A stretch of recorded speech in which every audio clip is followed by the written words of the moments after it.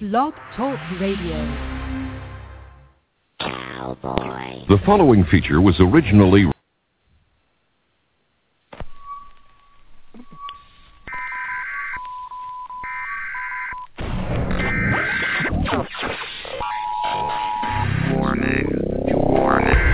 We've come a long way from the idea that we exist in a kind of giant machine, controlled by ancient laws of time and motion. Some of the world's leading physicists, biologists, and psychologists believe that beyond the material world lies a universal consciousness in which almost anything is possible. So we ask you to keep an open mind as we investigate what may at first seem unbelievable. Hey, Kool-Aid! Oh, yeah.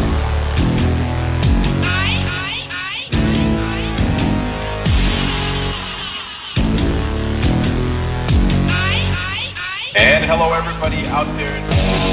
Hello, everybody, and welcome to Wednesday night. Welcome to the night version of Paranormal Kool-Aid.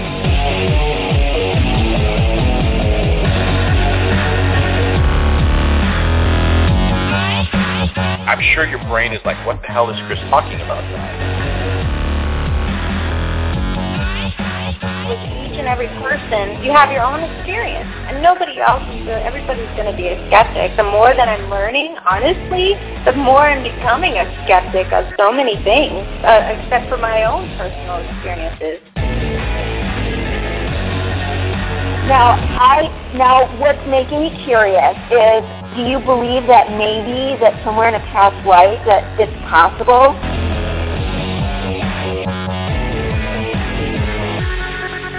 Got the whole gang here tonight, and I'm excited. Hey, let's do a roll call. Jamie, are you with us tonight? I'm here, Chris. Miss Chandra. Oh, I'm here. I know you can't live without me, baby. Scotty. Oh, I am here tonight.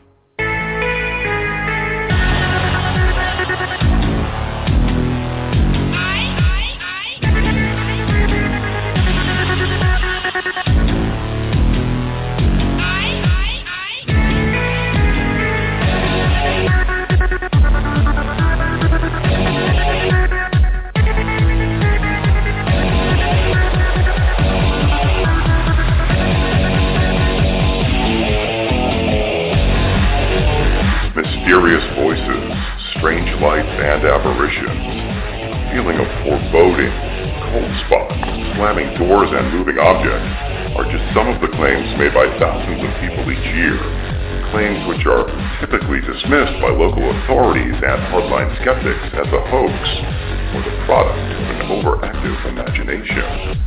But these widespread claims of paranormal activity have been shared by not only the general population, but by some of the most prominent, trusted, and well-respected figures in our history.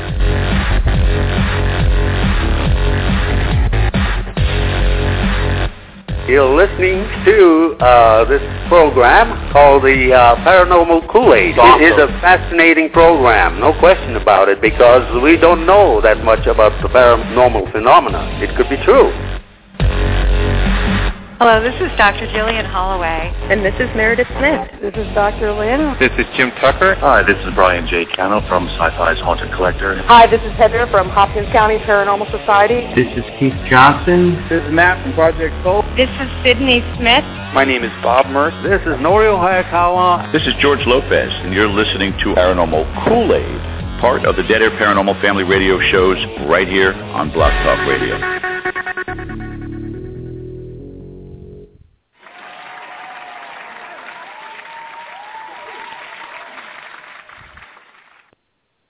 And welcome, everybody, to tonight's version of Paranormal Kool-Aid. How about that new theme? Bill totally outdid himself. Girls, you there? I'm here. So what did you think?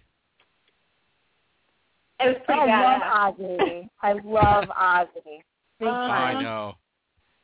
You know, what's really cool is it just captures us, I think, 100%. It took him a while to try to figure out exactly who was what our personality was, and I think he nailed it. I think Ozzy Osbourne truly, if you girls, if any of you out there in Paranormal Kool-Aid land get to know us on a more of a personal level, you know that all of us are rockers.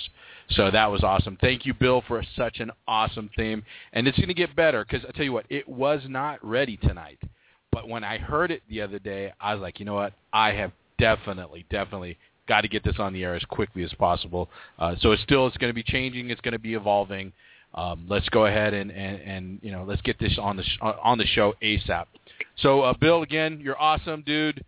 Great things coming forward on Paranormal Kool-Aid. You all have no idea all the cool stuff we're getting ready for. Miss Chandra, how was your short week this week? Oh, awesome. The weather, it literally broke. So just been enjoying, completely enjoying. I've been out running, working out, getting outside. My yard looks beautiful. I planted. We got flowers. It's amazing. So good times. Awesome. I did a little bit of gardening myself. What about you, Miss Jamie? Where have you been hiding out at? Hello. Well, I haven't been home for like 5 days because I've been at my boyfriend's house just partying it up. No, I'm just kidding. I haven't been partying, but been just hanging out. I literally got home like 20 minutes before the show and turned on my computer and was like, "What's up, guys? I'm ready." And that's what I've been doing. I had my yard sale, and that's it. So, yep. I'm excited for tonight's show. Very much excited. So. I am too. Can you girls believe that in just a short few, I think either this show or the next show is going to mark a half a year that you all have been on the air with me live every Wednesday night? I know. It does not seem like that much time has gone by. That's I know. Fast. It cracks me up because I remember like the first days when you guys were like, "Oh my God, what's going to happen?" Blah blah blah. And you guys are. What I'm doing, run. Yeah, and then I love what the most fun thing about doing this is throwing you all curveballs. And last Wednesday I threw you. Oh my God! I threw you all a big one, didn't I? Yes. What are you thinking? How could you leave me? You left me to the dogs. Oh, my God. That was so freaking awesome. You have no idia. It was beautiful. You can only see the background texting that went on. The mad texting. Oh, yes. Help me. What do I ask now? And it was everybody. It was Jamie. It was Chandra. It was Belinda. It was Bill. It was Scott. It was awesome. But you know what? You all did it. You all did it. And that's the most important thing. So I know that if I die, PKA will live. No. You will not be doing that. No, sir. Yes. So, girls, tonight we have an awesome show. Jamie and Chandra, we got Mark and Debbie coming on right now. I believe they're already in the queue, ready for us. And then we're going to have, in the second hour, Mark and Debbie are going to stay on with us, which is an awesome treat to get them to come on with Rabbi Sidney Vineburg, I believe. And I always mess up names, but, I apologize, Rabbi. It's kind of interesting, I know, because you should see the amount of questions that go into, or the production that goes into these shows.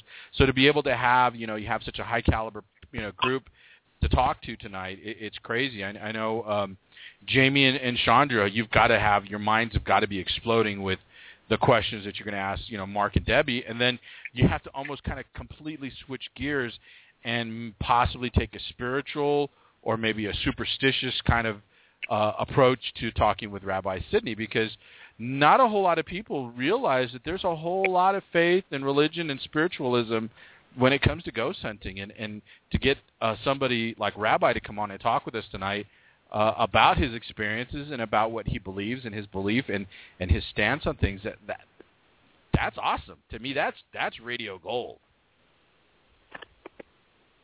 Right. Right. So I tell you what, Bill, let's fire up that $10 million studio audience that we have back there, and let's go ahead and let's get Mark and Debbie on. Maybe. Maybe. Anyone?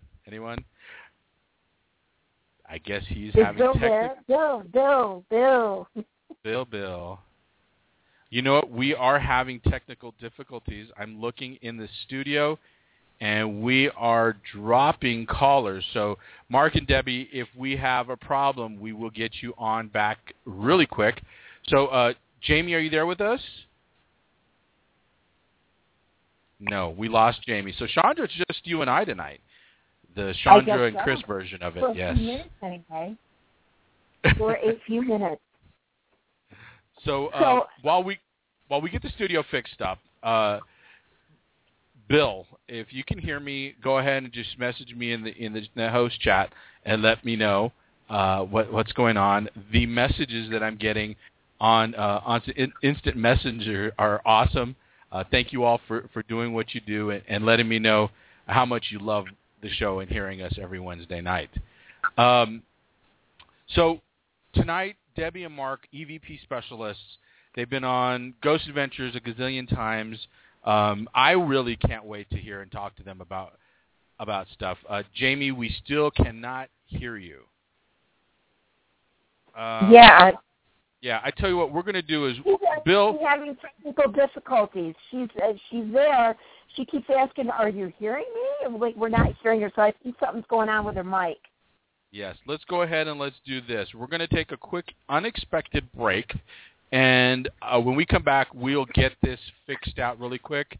I'm going to go ahead and I'm going to take over the board, and let's see, what kind of music can I play for you all today?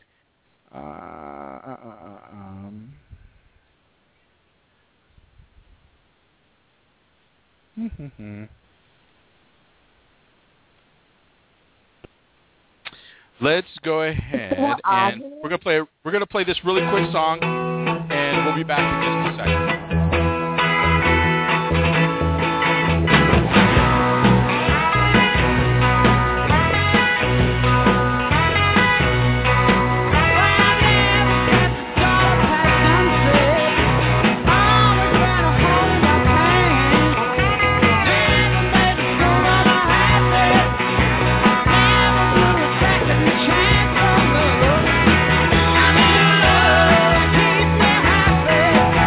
I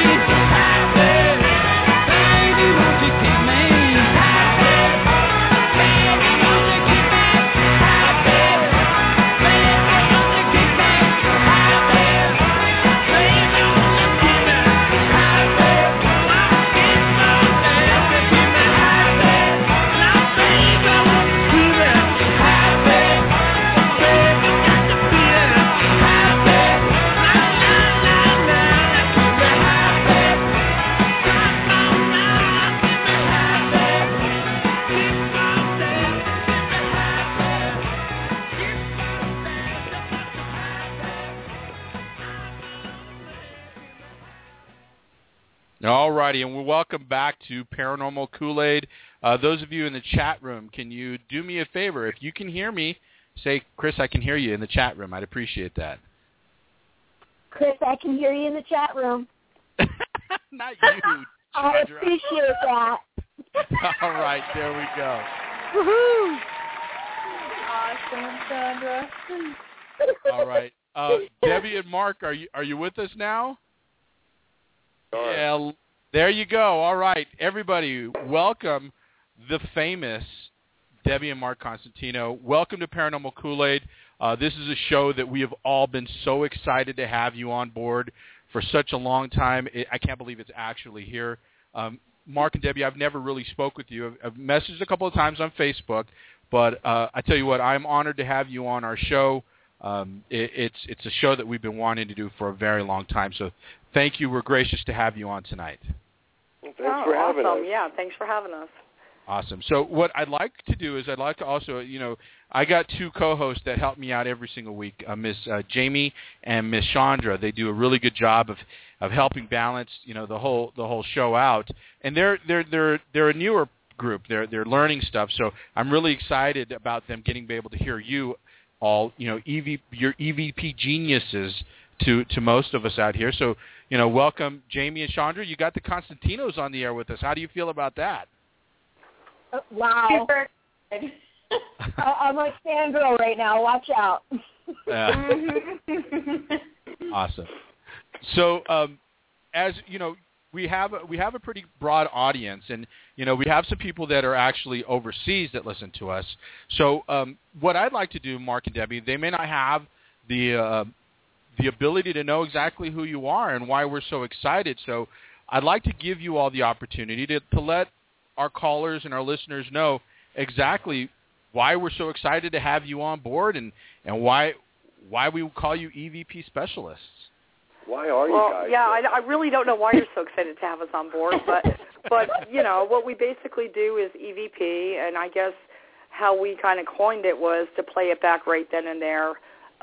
We've been on Ghost Adventures. We did the live episode, Halloween. We've been on like 10 or 11 episodes, Paranormal State, Dead Famous. And we're just haunted people, and, we love the paranormal, and I don't know, that's basically who we are. Why you're so excited, I still can't wrap my mind around, but, so where are you guys based out of? Are you based out of Texas? Well, see, that's the crazy thing. I'm in El Paso, Texas. Jamie, you want to tell them where you're from? I currently reside in Mississippi. And Chandra? I'm in Corning, New York. And our producer, Bill, awesome. is in Colorado. And our chat host, Jan, she's in Wisconsin. She's a cheesehead. Oh, good. So you guys got a kind of a vein through the United States. So you got all bases covered. Yeah. Exactly, yeah. And, and then the crazy weeks that we get, Scott is our third co-host, Scott Grunwald, so we also get that West Coast. We get that crazy West Coast person on here every once in a while. So yeah.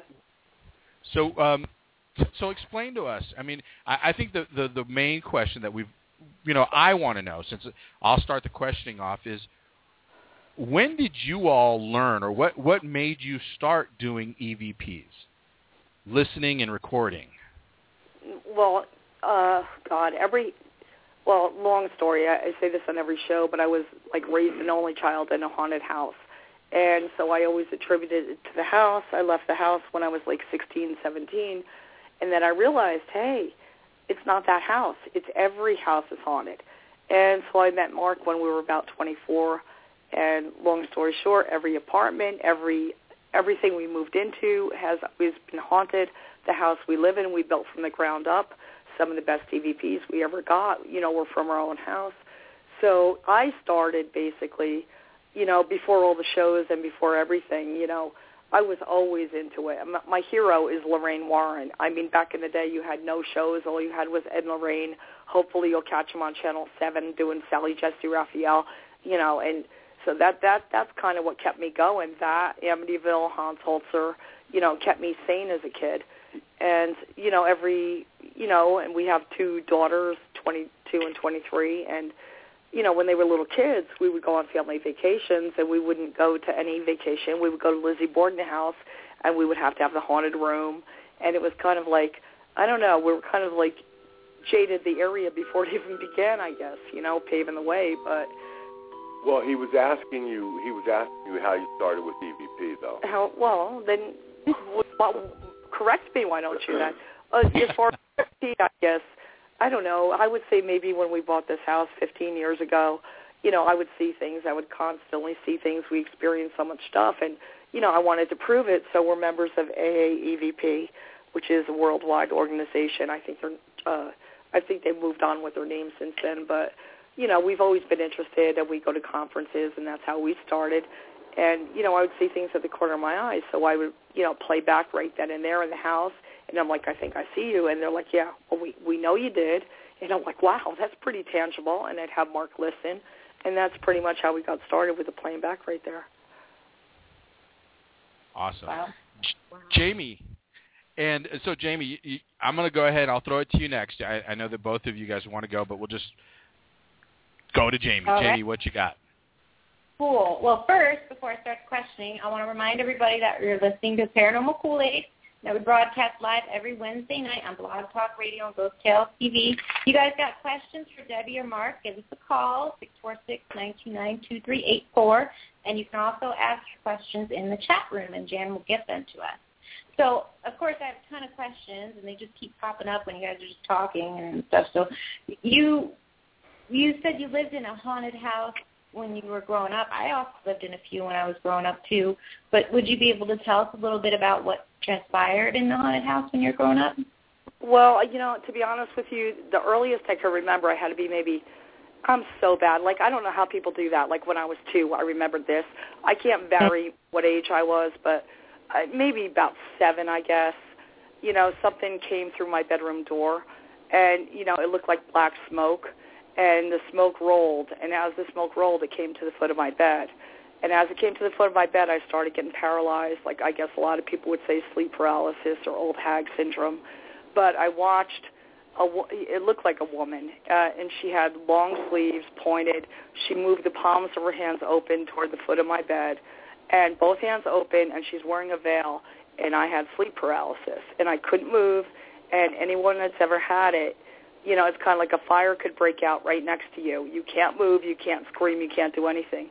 The only thing that will, and I've had it many times. I've even had it, in this house when we came back from Rolling Hills, but, I didn't feel the bed go down at the time, nothing like that, but I actually saw it, and it was like at that time where I said, well, this is definitely, I had never heard about it.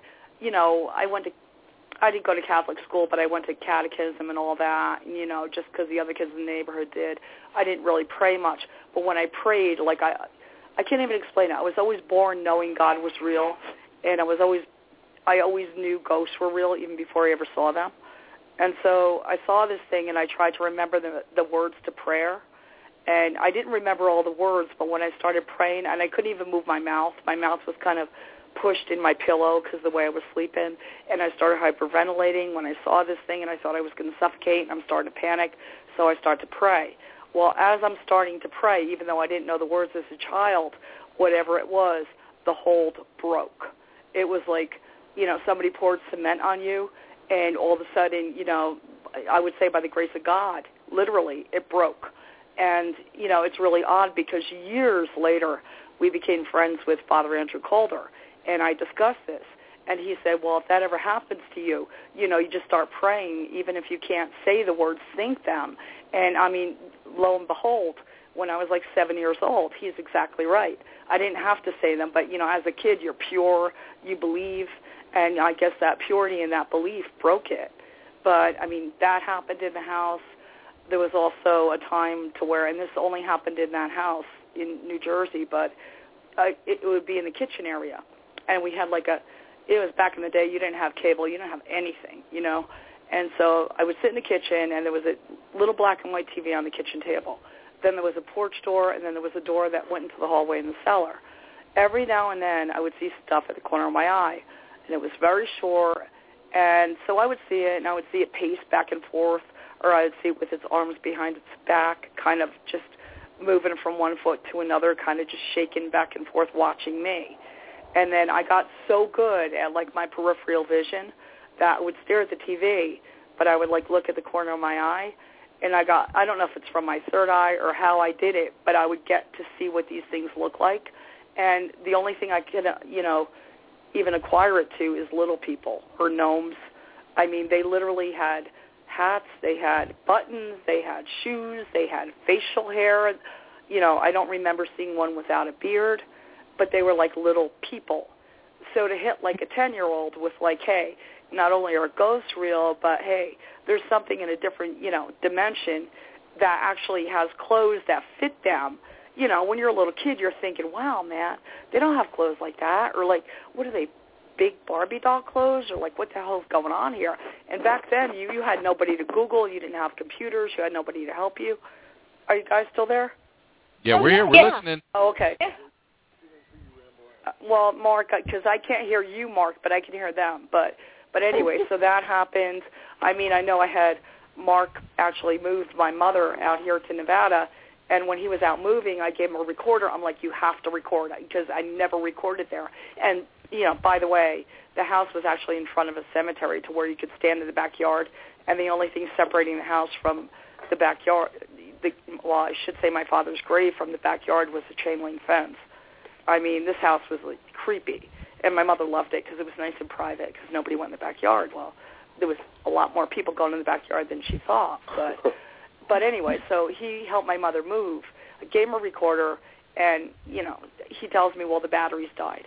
But you tell your story, because you were there and I wasn't when you heard the growl.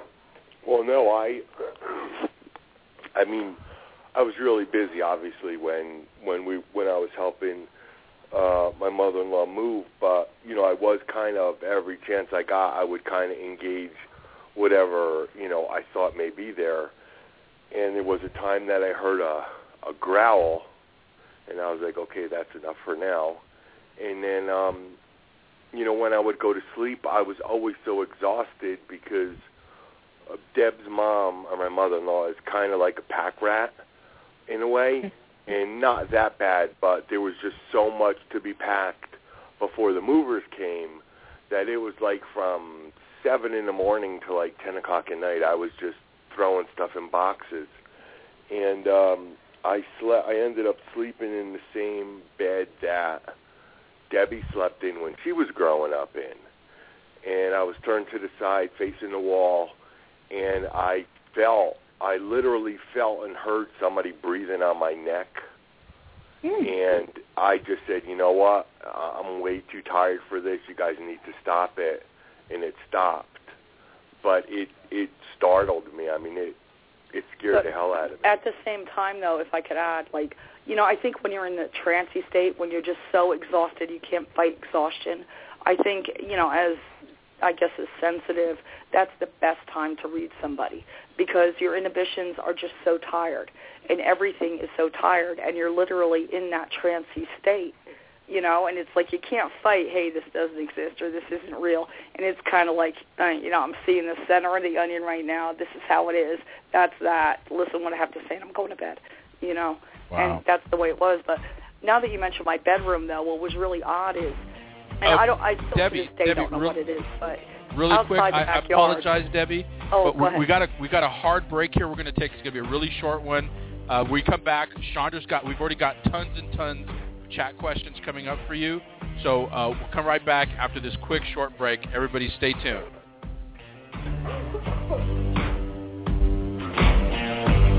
Have you got color in your cheeks? You ever get that feel that you can't shift, the type that sticks around like summits in your teeth? Next week on Paranormal Kool-Aid, Ruben Uriarte and co-author No Torres joins us in our first hour to talk about their research in the UFO phenomenon. Ruben has been involved with a large network of research organizations. Ruben has been interviewed on many local and national radio shows and television documentaries on the subject of the UFO phenomenon, such as the Discovery Channel's UFOs Over Earth, the Learning Channel's Monster Hunters, and the History Channel's UFO Files, UFO Hunters, Ancient Aliens, and the Travel Channel's How UFOs Crashed My Vacation. Joining us in our second hour is Al K. from Willow Creek Farm. It is considered by paranormal investigators and others to be one of the most haunted private residences in the state. All next week, right here on the Paranormal Kool-Aid. Oh yeah. Hi, this is Karen Ronkowski, and you're hearing me on the Paranormal Kool-Aid, my favorite flavor of Kool-Aid.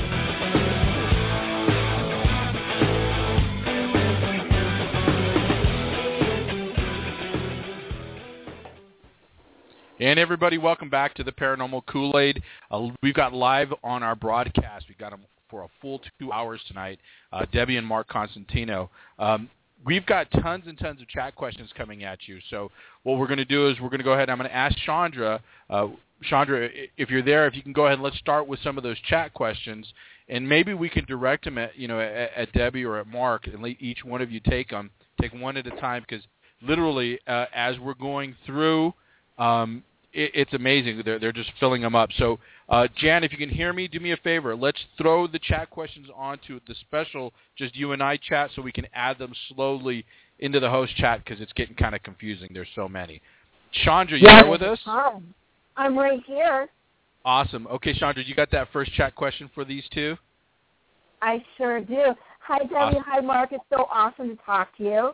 I'm like freaking out right now. It's cool.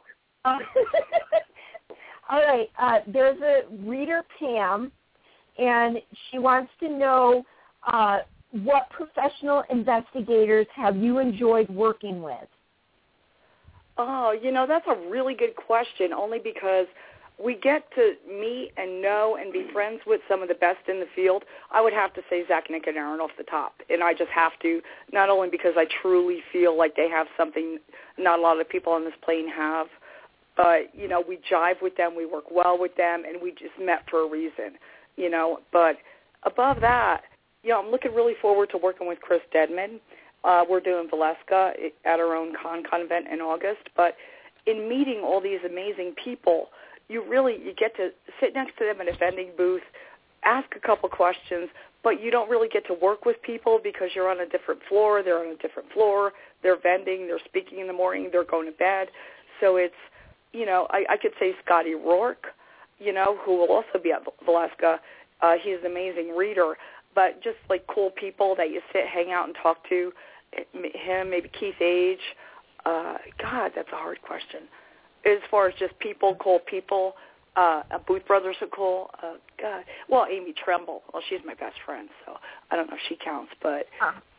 Yeah, I don't know. Dave Schrader's events are great, but it's really weird. You think you know everybody, but you don't really get to work with the people, You're sitting next to them, and, you have their number in your phone, but you don't really get to actually work hands-on with people.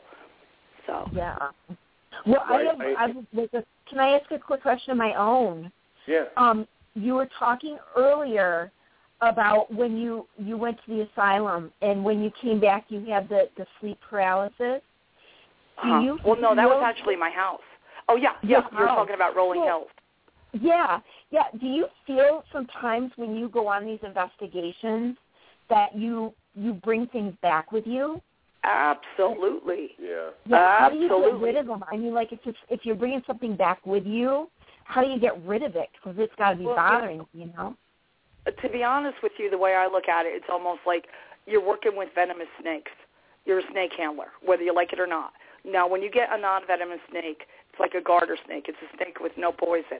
Now you get another snake. You don't know what it is, but it's reacting to you. Now, that snake bites you. So what do? You need to get an anti-venom. Now, do you need Native American anti-venom? Do you need Catholic anti-venom?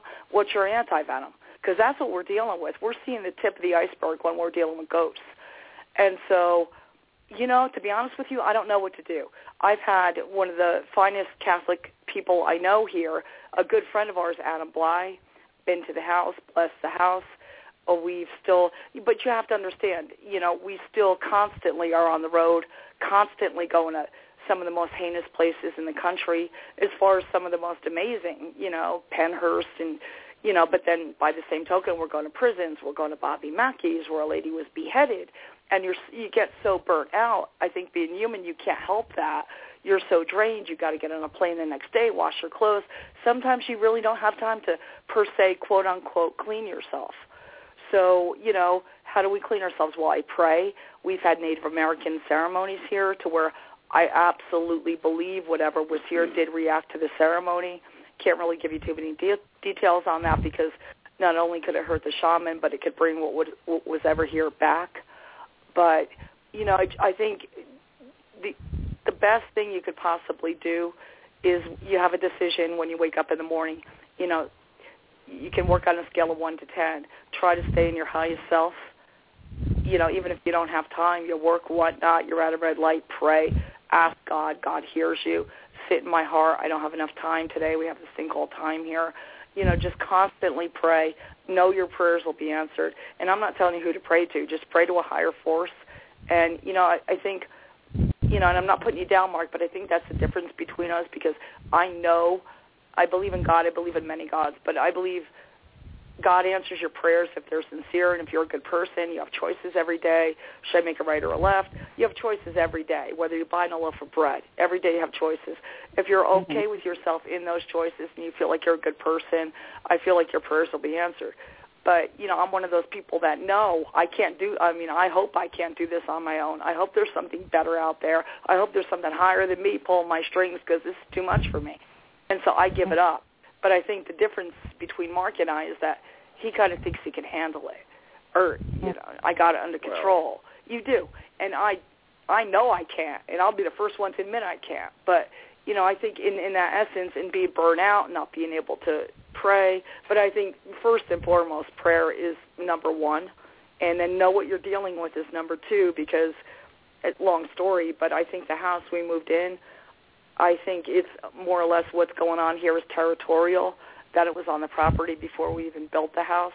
Not that every house doesn't have activity, but with some of the things I've seen, documented, some of the research I've done, it's kind of bending that way. And the only reason I mention that, too, is I think whatever we do in our state here figure eights with the cosmos. And I don't know, maybe something kind of drew us to the second cul-de-sac in Rio. This is Jamie. Debbie, I agree with you on the prayer thing and everything. I don't have a religion that I believe in. I believe there's a higher power, and my husband passed away in 2011, and it kind of renewed my whole passion for the paranormal, and ever since praying, things have happened, and I with what you're saying about their choices and stuff like that. My question to you, you were saying earlier that every house and apartment you lived in has been haunted. What I believe is I'm learning the stuff with all the investigating and paranormal and everything. I feel like our whole entire earth is history. Every piece of land, every foot you step on is history. And I believe, whether you feel it or not, that every house has a spirit in it. I don't know. That's just what I think. Do you guys believe that every single house and where you stand, there's always a spirit there, there's always a ghost or somebody that you can communicate, even though maybe they might not show themselves right then and there? Well, I do believe that they are all over the place. I can tell you that.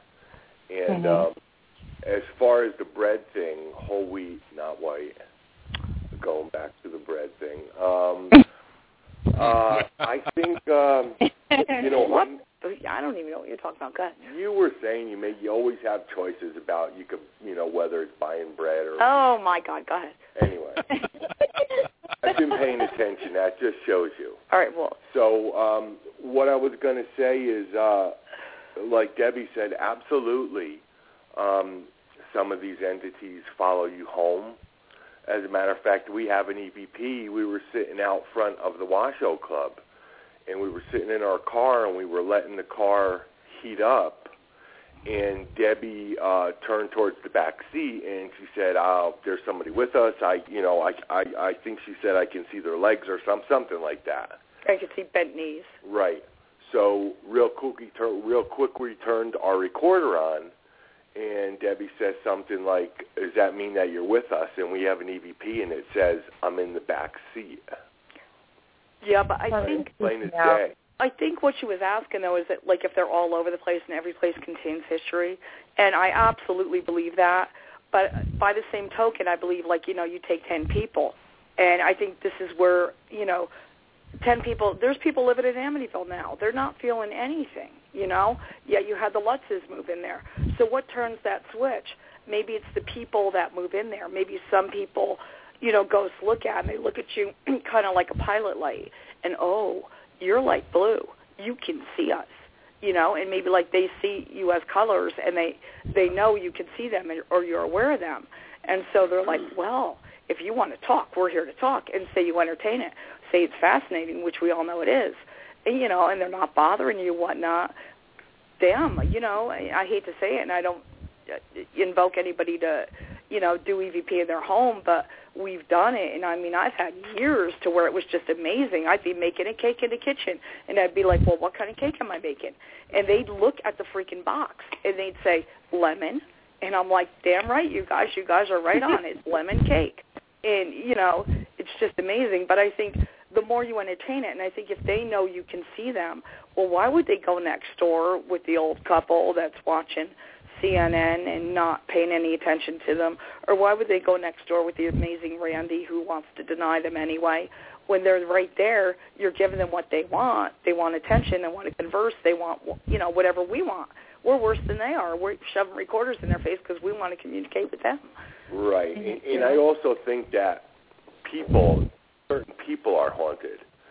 And I think haunted as far as in a way to where, like Debbie was saying, you know, since we met, from my experience, every place that we've moved to, there's been activity. And that's because I think Debbie is one of those people that just are able to attract spirit, whether on purpose or not.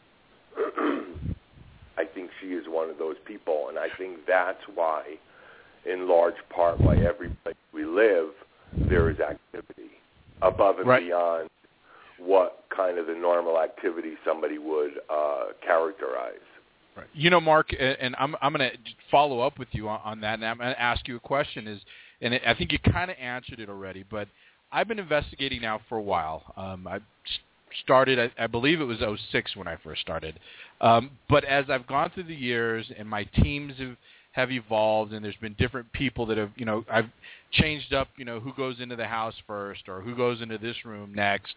I've noticed that different energies or different personalities get better responses. Do you believe that maybe just certain personalities create better communication? Oh, yeah. This whole field is about nothing but energy.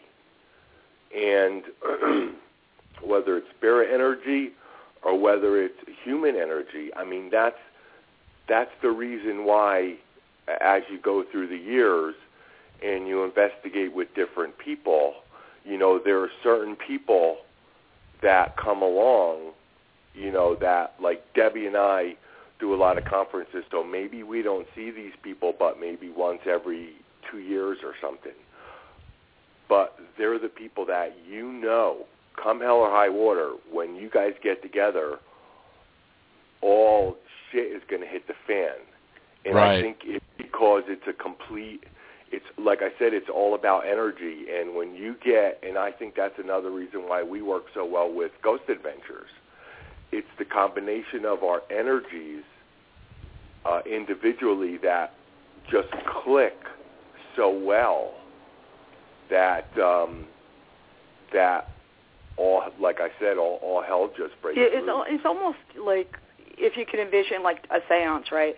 And you're all holding like a garden hose, and you're all blowing through it. But it's a bad scenario, I know, but it's the best I have. And say you're like all blowing through it, but you're all blowing the same vibration. So you're making that energy. Like y'all know, oh, this is stuff that doesn't even hit the movies, but this happened to me on Friday night. Well, I'm like, this happened to me 2 months ago. And, you know, and you're kind of on that vibe where you all know, and you all absolutely know you're telling the truth. You all absolutely believe each other, and you're all like kind of going at that higher level, carving up there, and you're all blowing through this kind of hose with the same energy, and you're escalating kind of like, I don't know, that Jetsons thing. You kind of hold on with the two hands like the freaking mall cop. I know that's a very horrible vision, but you know what I'm saying? It's kind of giving it gasoline, I guess is what I'm saying. And but what I wanted to say, when Mark was talking, too, like we could go in a house, they hear us, but maybe they don't freaking like us. Like we're the only ones talking through 4 groups. So, I tell the groups, I might be a Libra. He might be like an Aquarius. Maybe they're a freaking, whatever, Sagittarius. Maybe they don't like us. And I know I picked the wrong sign, but you know what I'm saying? So maybe they just need some new blood, or they're tired of us, or whatnot, So if you guys in your group and you're changing out, saying this one should go in first, this one should go in second, maybe you should just, think, well, hey, this is a new location. Maybe they should go in first. They got a response last time, or kind of change it up in that way, because the different location you go to, it's a whole totally different scenario there. And you don't know, maybe they're jiving with just, maybe they want to talk to a girl, not a guy, You just don't know. Right. And as we go through and as you learn and you do things, I've gone into locations where I've never gotten an EVP. I mean, there's buildings that I've been to several times and have never gotten an EVP. Have you all ever had that occurrence? When we first started, as I said, we're members of AAVP, and I would go, just like you guys, to every conference. I got to really be best friends. Some of these people, they still send me birthday cards every year. I mean, it's just such a close-knit spiritualist group, I guess you would say. And, these people are kind of more Lily-Dale kind of material, And, they're going to die doing this, and I'm going to die doing this, and we learn so much. And I knew I had the right equipment. I knew I had the right people I could talk to, and so I'm doing it. I'm using the same equipment I did today as I did 15 years ago. So I would do a blast in the morning, 30 seconds, and a blast at night. Nothing. Not a C, not a bad C, nothing. That's why it appalls me to see the price of recorders, on eBay today, because I'm all, dude, that's the same recorder I was using when I was getting nothing for like half a year. But long story short, I kept doing it, and I looked at it like a diet. I looked at it like, okay, you got those little pamphlets at the checkout stand, and you're like, lose 10 pounds in 14 days, do these jumping jacks, eat this fish, take in this amount of calories. So I said to myself, I'm doing all the right things. Everything these people told me to do. If I have a question, I can call. I know I have the right equipment. And so I actually literally put a sticky back on my calendar. And I'm not sure if it was 3 months or 6 months. It was 3. Well, of course he knows because he was doing it. It was 3. Well, either way, it was either 3 or 6. But long story short, I literally put a sticky back on the calendar. That morning, I get an EVP. Well, I didn't know it was an EVP. It sounded to me as if you have an analog recorder, and if the tape were actually to break, and you hear the tape snapping around inside the recorder, that's what it sounded like. It sounded like wind or something snapping around. And so I was so aggravated, I said to myself, I gave it my all. I'm so depressed. And I finally got all this stuff. It's right at a 3 or 6 month mark. And now my recorder broke. So later on that night, I go to sleep, and I say, a friend of mine, Karen Mossy, who's awesome. She gets the best EVP ever. She's actually from New England, but her EVP was shown in the trailer for the movie White Noise. I mean, that's how freaking good she is. She's amazing. But she had let me hear an EVP of a portal opening. And I remember when I heard it was like 5 minutes long. It was amazing. And I remember hearing it. I remember it sounded like wind. So I go to bed that night, and I say, is my recorder broken, or was that a portal opening? And I say, was that what I heard? And clear as day, louder than my voice, you hear the best Class A of a guy saying, I don't know. But ever since that, I don't know, and it was in this house, I mean, literally, we've been getting it like, I can't say every day because we don't record every day, and I do think there's like a couple days where you need to open up the portal again. But, I hate to say it, but if I had to, give me 24 hours, I could get something. And I hate to come off like that, but I only say that because I think we've dented the frequencies so much that they do hear us turning the recorder on and off, and it's not like a matter of all that type of thing. It's a matter of we've applied ourselves for 15 years. So given 24 hours, I think I could get a response. Right. And going back to the original question, and like Debbie said, not to kind of like say who we are, but I can honestly say that I cannot remember one location that we've gone into that we have not recorded an EVP. Wow, that's awesome. That time. Well, no, One you're thing asked though, what out of all, what is your most memorable EVP, like your favorite, the all time? Yeah, there's got to be that one that just like, oh my God, that. Yeah, well, there was one where we were in our house, and this was, I hate to use this term, but like back when it's new, and back when it's like, oh my God, this is real. And so we weren't doing any conferences then. It was before all that. I think it was before Ghost Hunters even aired. And we're in the house, and it was like, oh, my God, we're making pots of coffee because it was, like, constant. It was like picking up a freaking telephone every time you turned it on. And the more we turned it on, the clearer they would come in. And then there was this one where we had been up all night recording. And, I mean, all night, where it was like 10 o'clock in the morning. We hadn't slept, but you didn't care because your adrenaline is just so pumped. So, I don't remember the details. I heard my daughter's voice in the center of the house, which is, I can't even explain it. When you hear stuff, it comes from the center of the house. So I say to my one daughter, where's Alyssa? I just heard her. And she's like, well, she's at Walmart with Daddy. And I'm going to record, so I'm recording. And this is like a phenomenon. This isn't even on the recorder. As I go to grab the recorder, and I can't remember the details, the dishwasher switches cycles. Now it's 10 a.m. The dishwasher starts pumping out funeral parlor music. And it was like, like the big pipe, like Phantom of the Opera organs. Like the church organ. Like it wasn't Wow. but it wasn't on EVP. It was like with our own ears, 10 o'clock in the morning. And my daughter runs up to me and she hugs me and she's like, Mommy? And I'm like, well, just don't worry. It's like wedding music. Don't worry about it. It's all good. And then, and even I had the presence of mind to take the recorder and I put it right on top of the dishwasher. But it was almost like, if you have a mural or a picture and you take a shot glass and you put it over that one particular part in the picture, you don't see that entire picture if you move back. And it was like that. Like, I could hear it, but no one else would be able to hear the organ music. So, anyway, I don't know if I grabbed another recorder or I put another recorder on the table. Oh, then I hear we had an old cat, and the name was Spooky. So I hear Spooky crying, and Spooky's like crying a cry that Spooky doesn't cry. And this is like a 13-year-old cat, and the cat's like, meow, like, meow. And I'm doing a good imitation of a cat, but it's like drawn out, and it's like, meow. And, the more it cries, the more drawn out it gets. Now, I'm hearing this with my ears, and I'm looking, and I look in the room, and I look at the cat, and the cat's eyes are huge, like it's the biggest spider in the freaking world, but I didn't see the cat cry, and I can't tell you the cat cried because it wasn't in the room. But I lay the recorder down, and I play it back.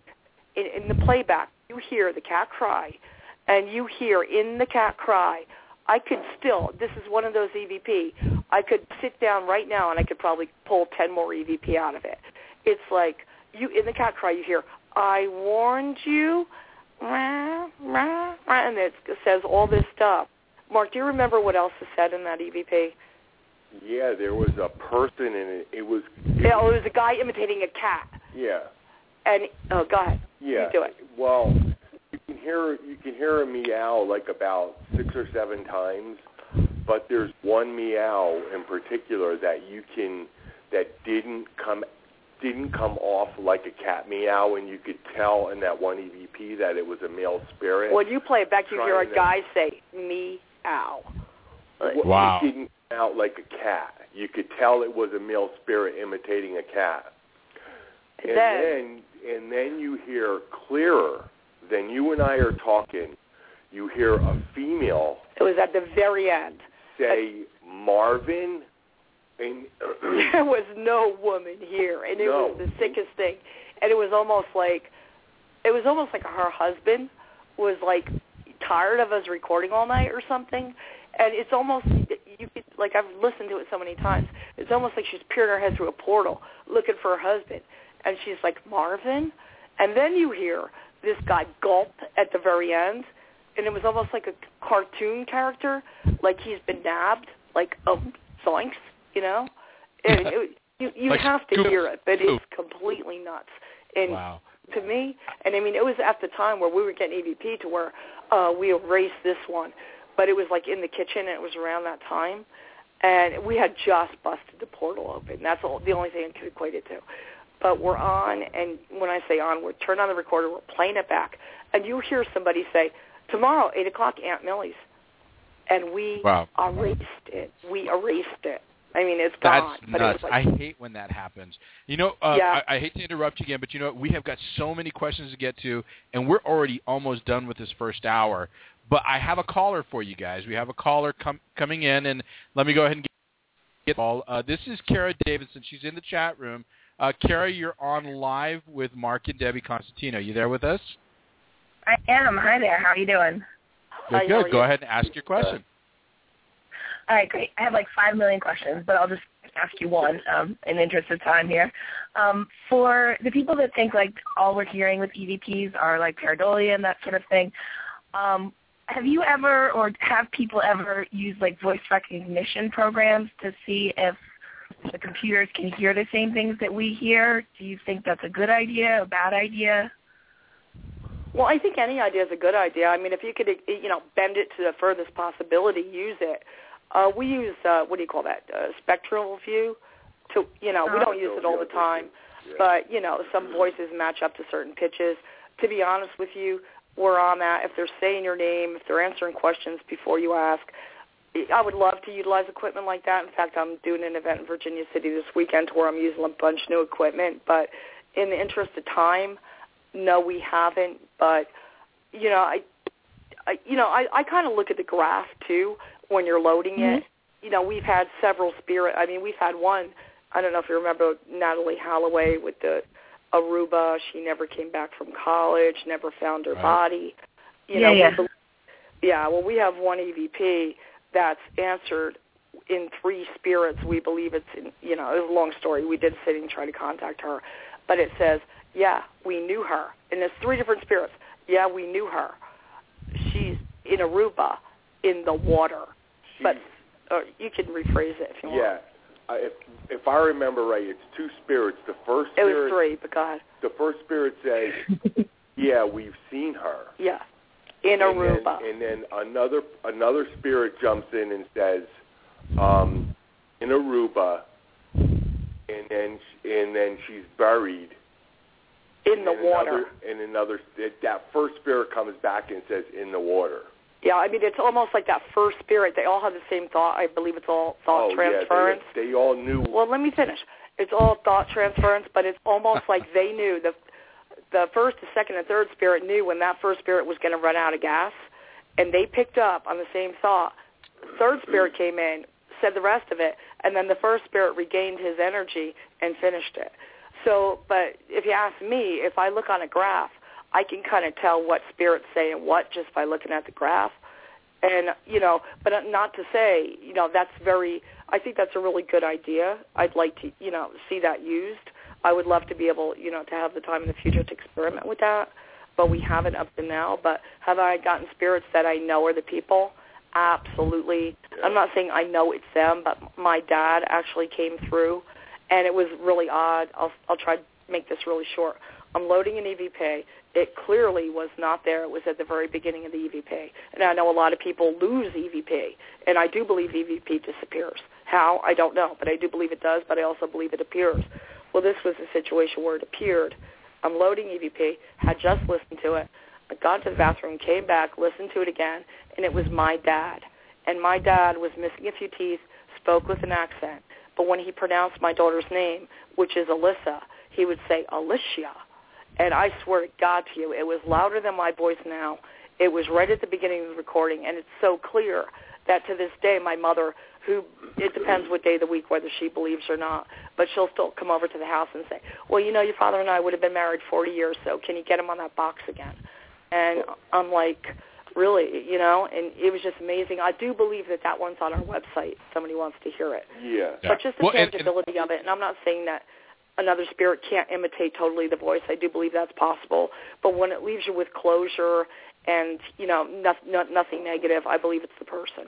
Right, and real quick, I believe voice recognition, I think, is a good software. If that's what your intent is.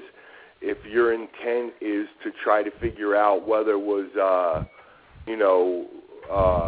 Grandma Jeannie or whatever, and you have a tape of her, I think that's a very, very good idea. But if you turn it to frequency levels is when you have to be careful, because there are, I don't want to say a lot of people out there, but there are people out there that will tell you, well, unless your EVP comes through at 300 hertz or lower, it's not EVP.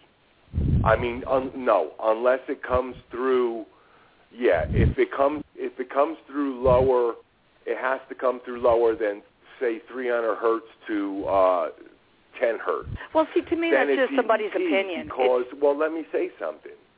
And the reason people say that is because normally the human voice, you're able to speak between, say, 300 and about 3,500 hertz, average person.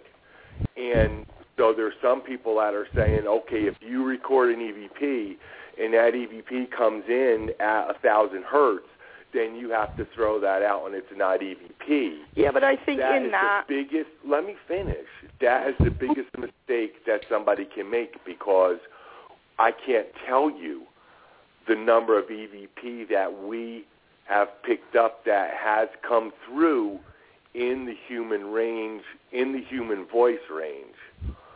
So that whole 0 to 300. Well, yeah, but it's just like Bill Chappell and Gary Galka. These guys are, amazing in the field, and they're constantly improving their equipment, constantly. So to box you in and say, well, this is only this, well, then you shouldn't be doing it in the first place, because what we're dealing with is paranormal. It's not normal. And, I mean, if you're getting voices, and I'm not saying jaded voices to where, it could have been like your coat rubbing on your jacket, and it could be a voice. I'm saying tangible stuff that everybody in the room can raise their hand to and say yes, stuff that's answering your question before the question's asked. And, to me, it's like, our hands are just so full with so much, hundreds of stuff just to edit just like that. I think it's amazing that those tools are out there. And I want to point out, too, that, there's dead people everywhere, and, I mean, that could be a great aid in crime solving if anybody was interested in doing that. And, I mean, very, very true. You don't have $200 to spend to go to Mansfield and whatnot. Well, you know what? You could be doing somebody a really good service if, the dead as well as the living, give people closure. If there's a body that's not found, I hate to say it, every neighborhood has them, Go there for the right reasons, leave flowers, try to talk, and who knows, you might solve a crime, give solace to the dead as well as the living. And that's something that Debbie and I have kind of dabbled in. I'm going to have to come right back. You talk. Yeah, that's something that Debbie and I have sort of dabbled in. We don't really have the time, because I have a normal day job, and we don't really have the time that we would like to put into it as far as cold case files and stuff like that. And I think, unfortunately, that's probably going to have to wait until I'm able to retire, to where we can, put in the time we need to put in to start using EVP in that way. But I absolutely think that that's one of the ways that I don't think EVP is being used very much in nowadays. And but it is something that fascinates us, and it is one aspect that we are like chomping at the bit to do more of than we are now. Right. So as you know, guys, this really quick. I want to know because we're gonna have to go to our mid-show break, and then I hope you all are still willing to stay on with us to interview Rabbi Sidney when he comes back on to the second half. This first half just completely flew by. I want to ask you, before we go to Rabbi, is if you all could do me a favor. If you got to hear our intro, we like to promo with the people that have been on the air. If both of you could say, this is Mark and Debbie Constantino, and you're listening to Paranormal Kool-Aid, I'd be honored to have you on as one of those people that we list in the front of the show. So could you all do that for me? Sure. Absolutely. Let us know. All right, you guys, on the count of three, you guys go. Ready? 1, 2, 3. This is Mark and Debbie Constantino, and you're listening to Paranormal Kool-Aid. And just make sure you smell it before you drink it. Bad joke. That's a badass. I want to see that again. He's always got us to be a comedian. I'll tell you what, Mark, can you do me a favor? Can you please give everybody out there listening to Paranormal Kool-Aid the actual, give them the website address so that way they can go on. Yeah. To learn more about Debbie and I, our website is www.spirits-speak.com. It'll tell you everything you need to know about us. And come see us at Valeska in August with Chris. Yes. So, guys, we're going to take a quick break. We're going to start that break. Mark and Debbie, please stick on with us. We're going to do a really quick commercial break and some songs. Everybody, St. Albans is very, very soon. There's only 4 tickets left. Go to the Eventbrite website and buy your tickets now. 4 tickets left. We'll see you all after this short break.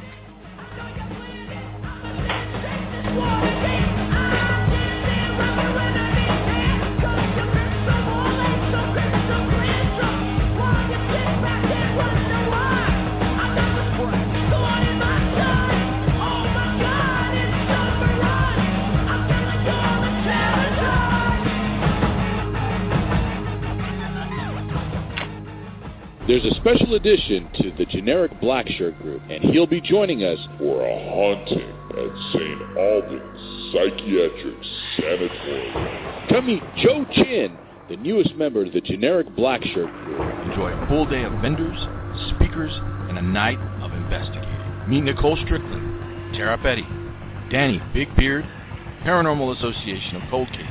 Learn the best ways to communicate with these spirits. There's a room with a chair waiting for you. Tickets are available for this investigator's dream come true at www.eventbrite.com.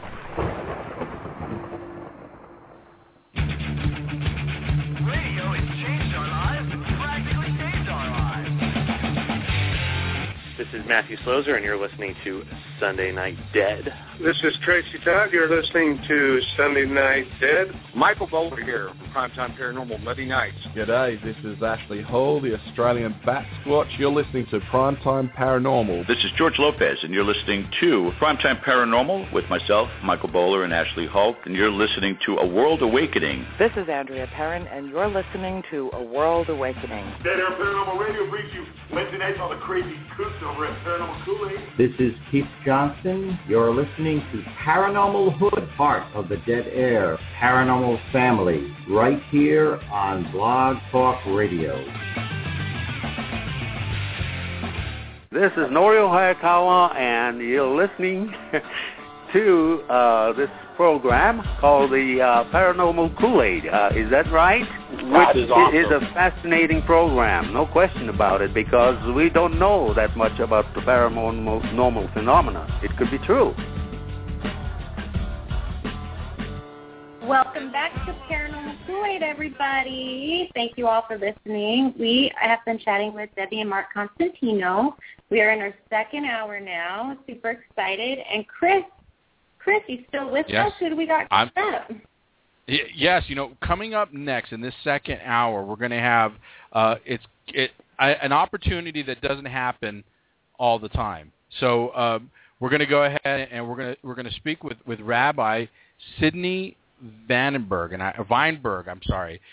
it's going to be exciting because not that many people get the opportunity to be able to ask a rabbi about the paranormal and spirituality of all of this, and it's going to be an exciting hour. I tell you what, the questions, and then he's going to talk to us about something that I didn't even know about. You all maybe a little bit more about it than I do, but it's an exciting thing for me. And Jamie or Chandra, I mean, how do you pronounce that name? Oh. You got me. That's one question for Jan. You mean like his name or what we're going to discuss? What we're going to discuss. I mean, the whole box, the Dybbuk Dybbuk. box, or I believe it's Dybbuk. The Dybbuk box. Dybbuk Isn't box. it? Yeah. Dybbuk box. Yeah, I've seen stories on the TV. You know, certain shows ones. about. I've seen scary ones. They've made movies about this. Really? Yeah. What's the movie? I would not want one in my presence. They harbor spirits. I believe they're used for exorcism in the Jewish religion. Really? Wow. I believe so. I'm not sure. I'm a noob.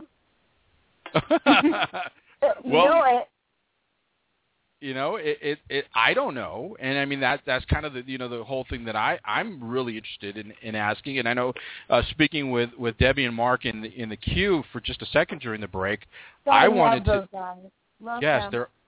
They're awesome. I want to they're very fascinated with the fact that we get a chance to speak with somebody like this. Those of us that are in the host chat, just make sure that you check in with me so that I know that I got everybody on. Thank you, Belinda, for taking care of that for me. But let's go ahead and while Bill, let's kick that studio audience in the pants and get those applause going and get Rabbi Sidney in. And Rabbi Sidney, are you here with us tonight? Yes, I am. Oh my goodness! I tell you what, it is an opportunity that you've given to us and all of our friends out in the paranormal community that I appreciate this for you for coming on, because most and some might think this is kind of something that you wouldn't want to dabble in, but I personally think it's something that you would. It has everything to do with religion and faith and spirituality.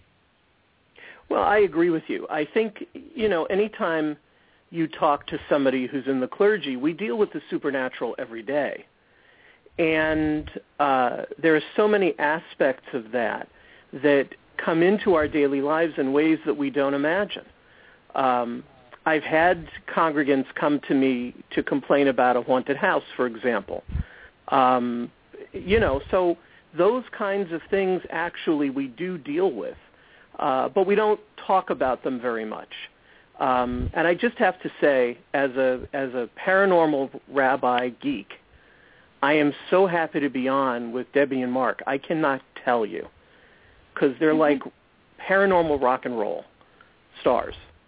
So I'm pretty honored that they're here. Yes, Debbie and Mark, I believe, still on with us. Debbie and Mark, are you still there?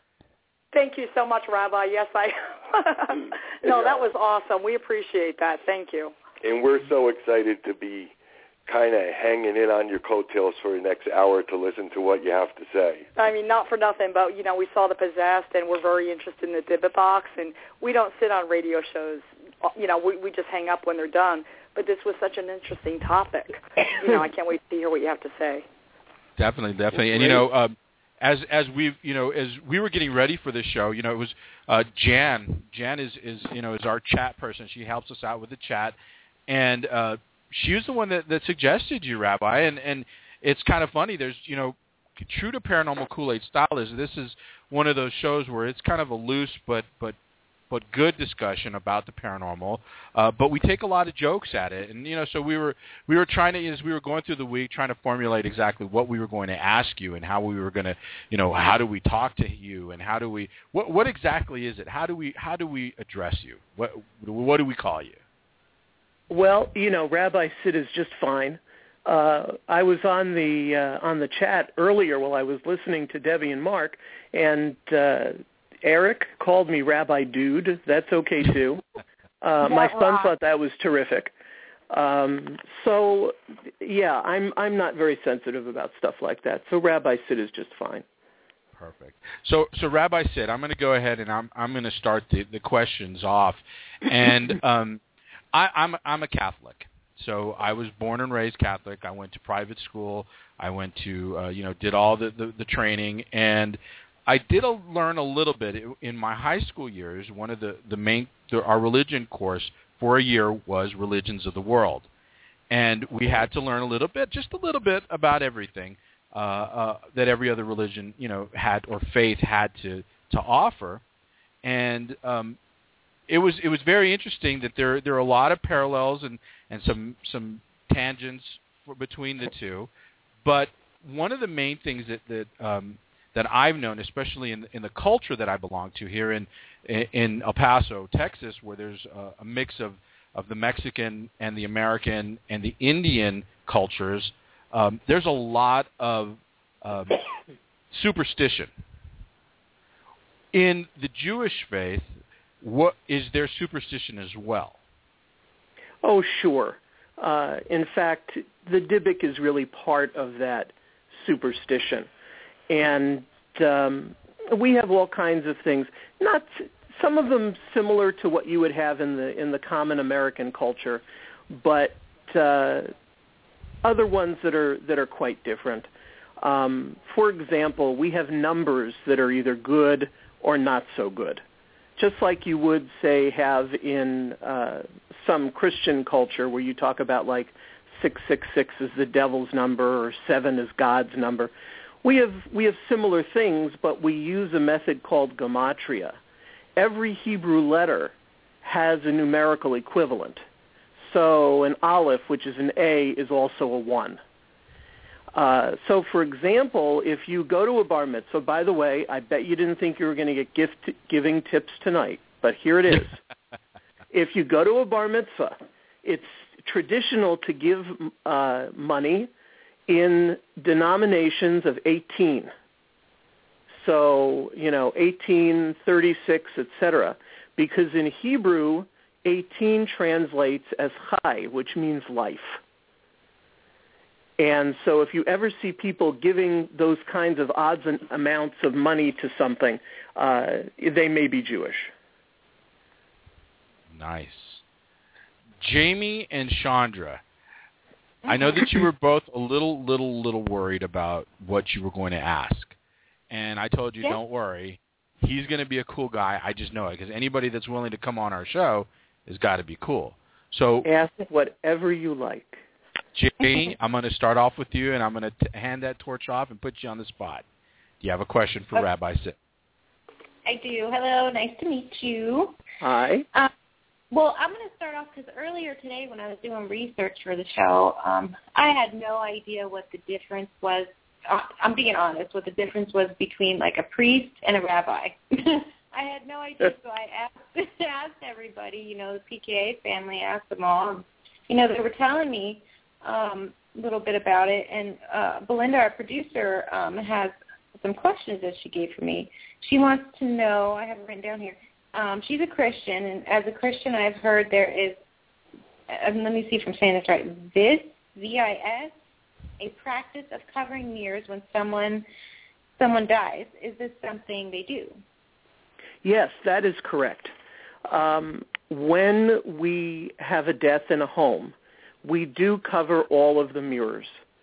And the reason, although one could speculate on a number of paranormal reasons for doing it, but the reason that's given to mourners is that we don't think about what we look like when someone passes away, that we keep our minds on what's happening rather than on, things that are not that important, like what we look like, or is the makeup right, or is my hair combed, and things like that. So we do keep the mirrors covered for 7 days. Okay, wonderful. And our chat room is a reader pan. A lot of people are interested in the Dybbuk box. They want to know more about it. I've seen stories on the TV, about people having heart attacks being involved with, the Dybbuk box. And obviously you probably encountered some. Have you had some pretty horrible experiences, or can you tell us more about it? I can try to tell you more about it. I have to tell you that at this point there is only one Dybbuk box. Oh. And it's quite an unusual thing, because Dybbuks, the word Dybbuk actually means a spirit attachment, something that's attached. And normally in Jewish tradition or in Jewish folklore, that would be attached to another person. The Dybbuk story, the classical Dybbuk story, emerges from Jewish tradition in Poland around, the middle of the 1600s. And in the classic story, you have a very poor young scholar who God has intended to marry a very beautiful rich man's daughter. But the father objects. And so the young scholar goes and kills himself. And then he becomes a Dybbuk. He attaches himself to the girl as he would have done, in life. And so then there's actually a court trial where there are 3 rabbi judges, and they have to figure out whether or not he's entitled to stay there. Well, of course they decide he's not, even though he was done to when he was alive, and so they perform an exorcism and they get rid of him. This actually was a very famous Yiddish play that was very popular in the United States during the 1930s called the Dybbuk. Molly Pecan, who was one of the great actresses of the Yiddish theater, was in this. And I think they may have made a movie of it also at some point. And then they made this later movie now called The Possession about the Dybbuk box. Now, see, that's what's interesting about it, is that normally you wouldn't see, normally, if a Dybbuk is normal, you wouldn't see a Dybbuk attached to a thing. And so I've thought about it quite a bit, and I have some ideas, I think, about what may be going on. Wow. So. Well, I tell you what I want to do is, Mark and Debbie, I'm going to give you the opportunity here really quick to go ahead and ask a question. Each one of you go for it. Well, I guess I'll go real quick. I saw the movie The Possession, and, as far as the Dybbuk box, you see the box, it has the teeth. I think they get it at a garage sale. It's got some hair in there, and you kind of want to say it's like a Jewish kind of voodoo doll. And, of course, it attaches to the little girl. She's got the moss in the room, and, it kind of possesses her. But, I don't even know what my question is. I guess kind of, are there people out there, using teeth and, body parts to create their own Dybbuk boxes? And are they actually in the Jewish religion, or just no, the movie? No, I think the movie was kind of, as many of these movies are, was a bit of an exaggeration about the story. In what I think may have been happening is that this is all connected with the Holocaust. And the woman who originally had the box was a Holocaust survivor. And I've seen 2 different versions of where the box came from. Some said that it came from Poland with her, and others said that she bought it after the war in Spain. But I'm not sure that even matters, because I would kind of focus in on what was in the box, particularly the hair. If you're dealing with something that was taken from a victim of the Holocaust, there are all kinds of bad stuff attached to that. And my feeling would be that something in the box was something that she brought with her, possibly the hair, because, body parts are the closest to us. But even some of the other things, it sounds like there was a candlestick in there which looks like a Sabbath candlestick, and a wine goblet which looks like a Sabbath wine goblet also. But it really would seem to me that rather than the box itself, there was something inside the box that carried some really bad energy with it. Are you feeling like it could be possibly a Jewish kind of witchcraft? I'm not sure that it would be witchcraft in the sense of, trying to cast a spell or something like that. I do think that, when you're dealing with something relating to Jews from the Holocaust, the energy would be off the charts. Mm-hmm. Yeah. Particularly if it was something from someone who died in the during the Holocaust. So I don't think anybody sort of actively did this. What's interesting to me is that the old woman who originally owned the box asked that it be buried with her. And frankly, that is exactly what should have happened.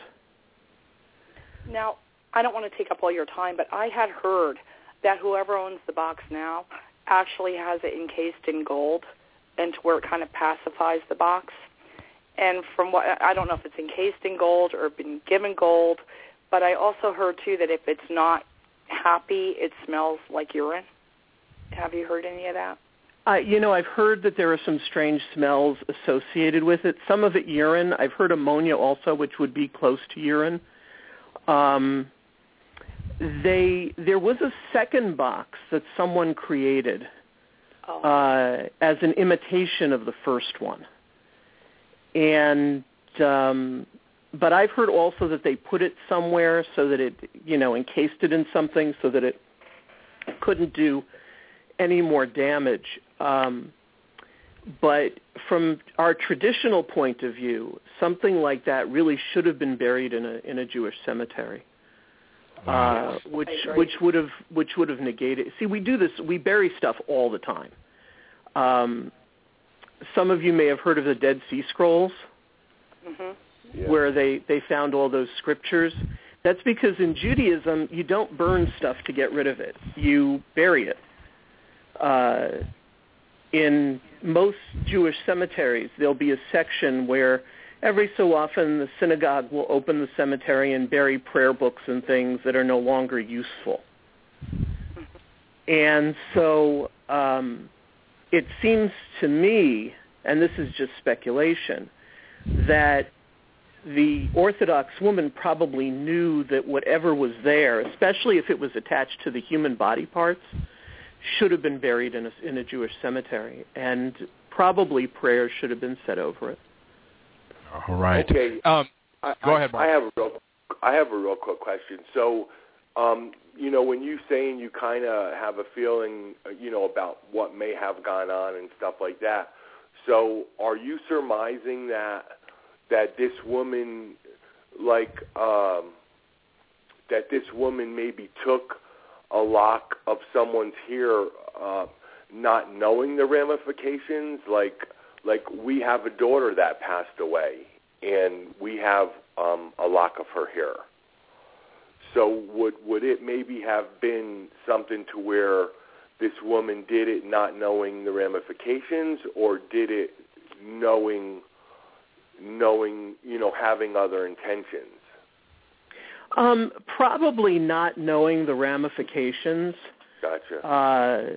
We in Jewish tradition, we don't really do things like that. You won't find rings. In the Victorian age, they used to make rings out of people's hair after they passed away, and Jews frown on that sort of thing, and so we don't generally do that. But it wouldn't be just that. It would be the whole energy of being in the Holocaust, right? That would set something like that off. Mm-hmm. I'm a big believer in places having energy, not necessarily just ghost energy or even residual energy. Just some places are just bad. Or can become bad.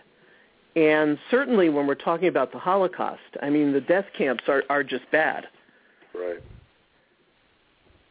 All righty. Well, I tell you what, Rabbi and Mark and Debbie, it's time for our first break. I have a feeling, and I hope, Rabbi, this is going to be okay with you. This is going to be one of those shows we're going to have to go into overtime. But let's get those. Let's get that music queued up, Bill. Let's get this break out of the way so we can go ahead and go straight through. Everybody, remember you're listening to Paranormal Kool-Aid. We broadcast live every Wednesday on Blog Talk and iTunes. We'll come back from this short break in just a few.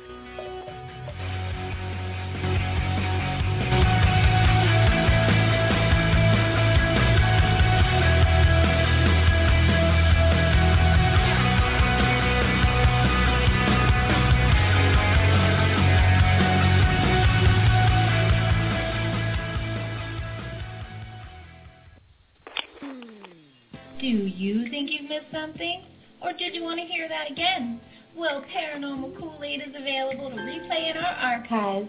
Just visit our Facebook page after the show, and the link will be posted. Oh, yeah. Hi, this is Brian J. Cano from Sci-Fi's Haunted Collector and Scared, and you are listening to the Paranormal Kool-Aid.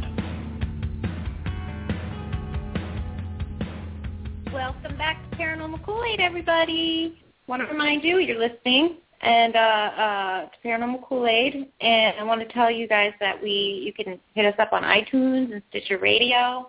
We got a website. We're on Facebook and Twitter, so don't forget to check all that out. And Chris Yes. is going pretty awesome tonight. I'm soaking in all this info. Pretty great. It's awesome information, and we just found out that our friends Dennis and Matt are simulcasting our show right now on FM radio, and I believe they're callers. They got questions for Rabbi Sid. Bill, if you can do me a favor and you can just go ahead and let's bring them on the air live and let them ask a question or two. Are you guys there? Dennis and Matt, you live? What's going on, everybody? Hey, welcome back to Paranormal Kool-Aid. Hey, we got... Hey. That's the first time we've ever gotten applause. No, I got applause that one time, but it was only when the cops showed up, and it was really embarrassing.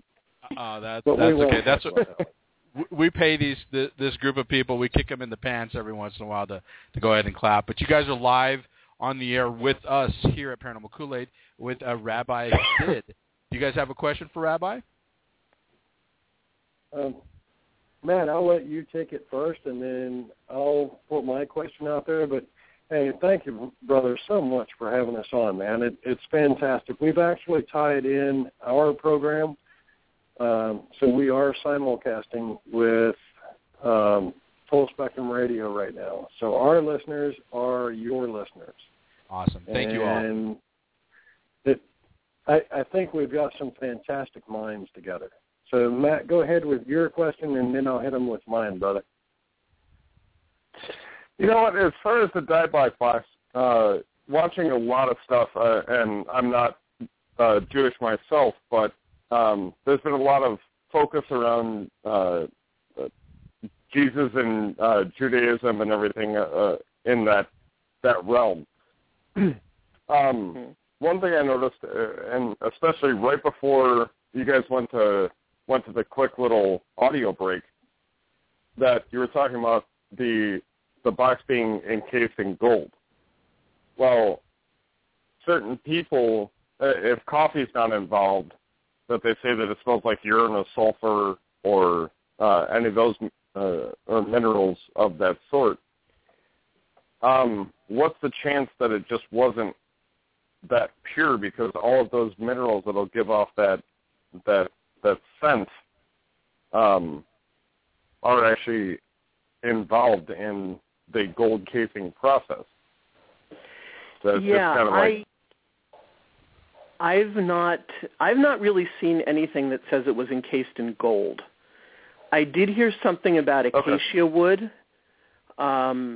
which was used for the Ark of the Covenant in the Bible.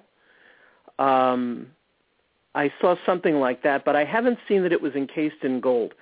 I would think that since the thing was, the box was on eBay for sale, the gold might really push the price up beyond what any normal person could afford to do. So I'm not exactly sure that that's a true statement. It could be, but I haven't seen it. Oh, but okay. could it make that smell? Honestly, I wish I were close enough to that much gold to find out. Completely agree with you there. All righty, guys. Next question. All right. Well, this is Dennis, and I'm actually going to throw mine at Mark and Debbie. It's wonderful to talk to the two of you. I guess my best question is, how do you distinguish what is and what is not something from beyond, and what is the best EVP that you've actually captured thus far? I realize that's kind of a standard question, but well, my thing is, there's so many, and I'm sure we'll be back on the show again, but I was kind of interested in hearing what Rabbi had to say. But I don't know, Mark, do you want to answer that real quick? I guess the best one I've gotten is thank you, but we've done it at the Goldfield Hotel because it was just so clear. But I don't mean to be rude. I just kind of hesitated to sit on to the second hour because, I don't want to move in on someone else's time. But I don't know. I'm pretty interested in the Dybbuk. Yeah. What about you, Mark? Yeah, I would say, when you get into when you delve into EVP a little bit deeper, you come to realize that the most important aspect of recording for EVP is controlling your environment. That's why, I think we've made our niche with, doing a recording for a minute and then turning around and playing it right back in front of everybody.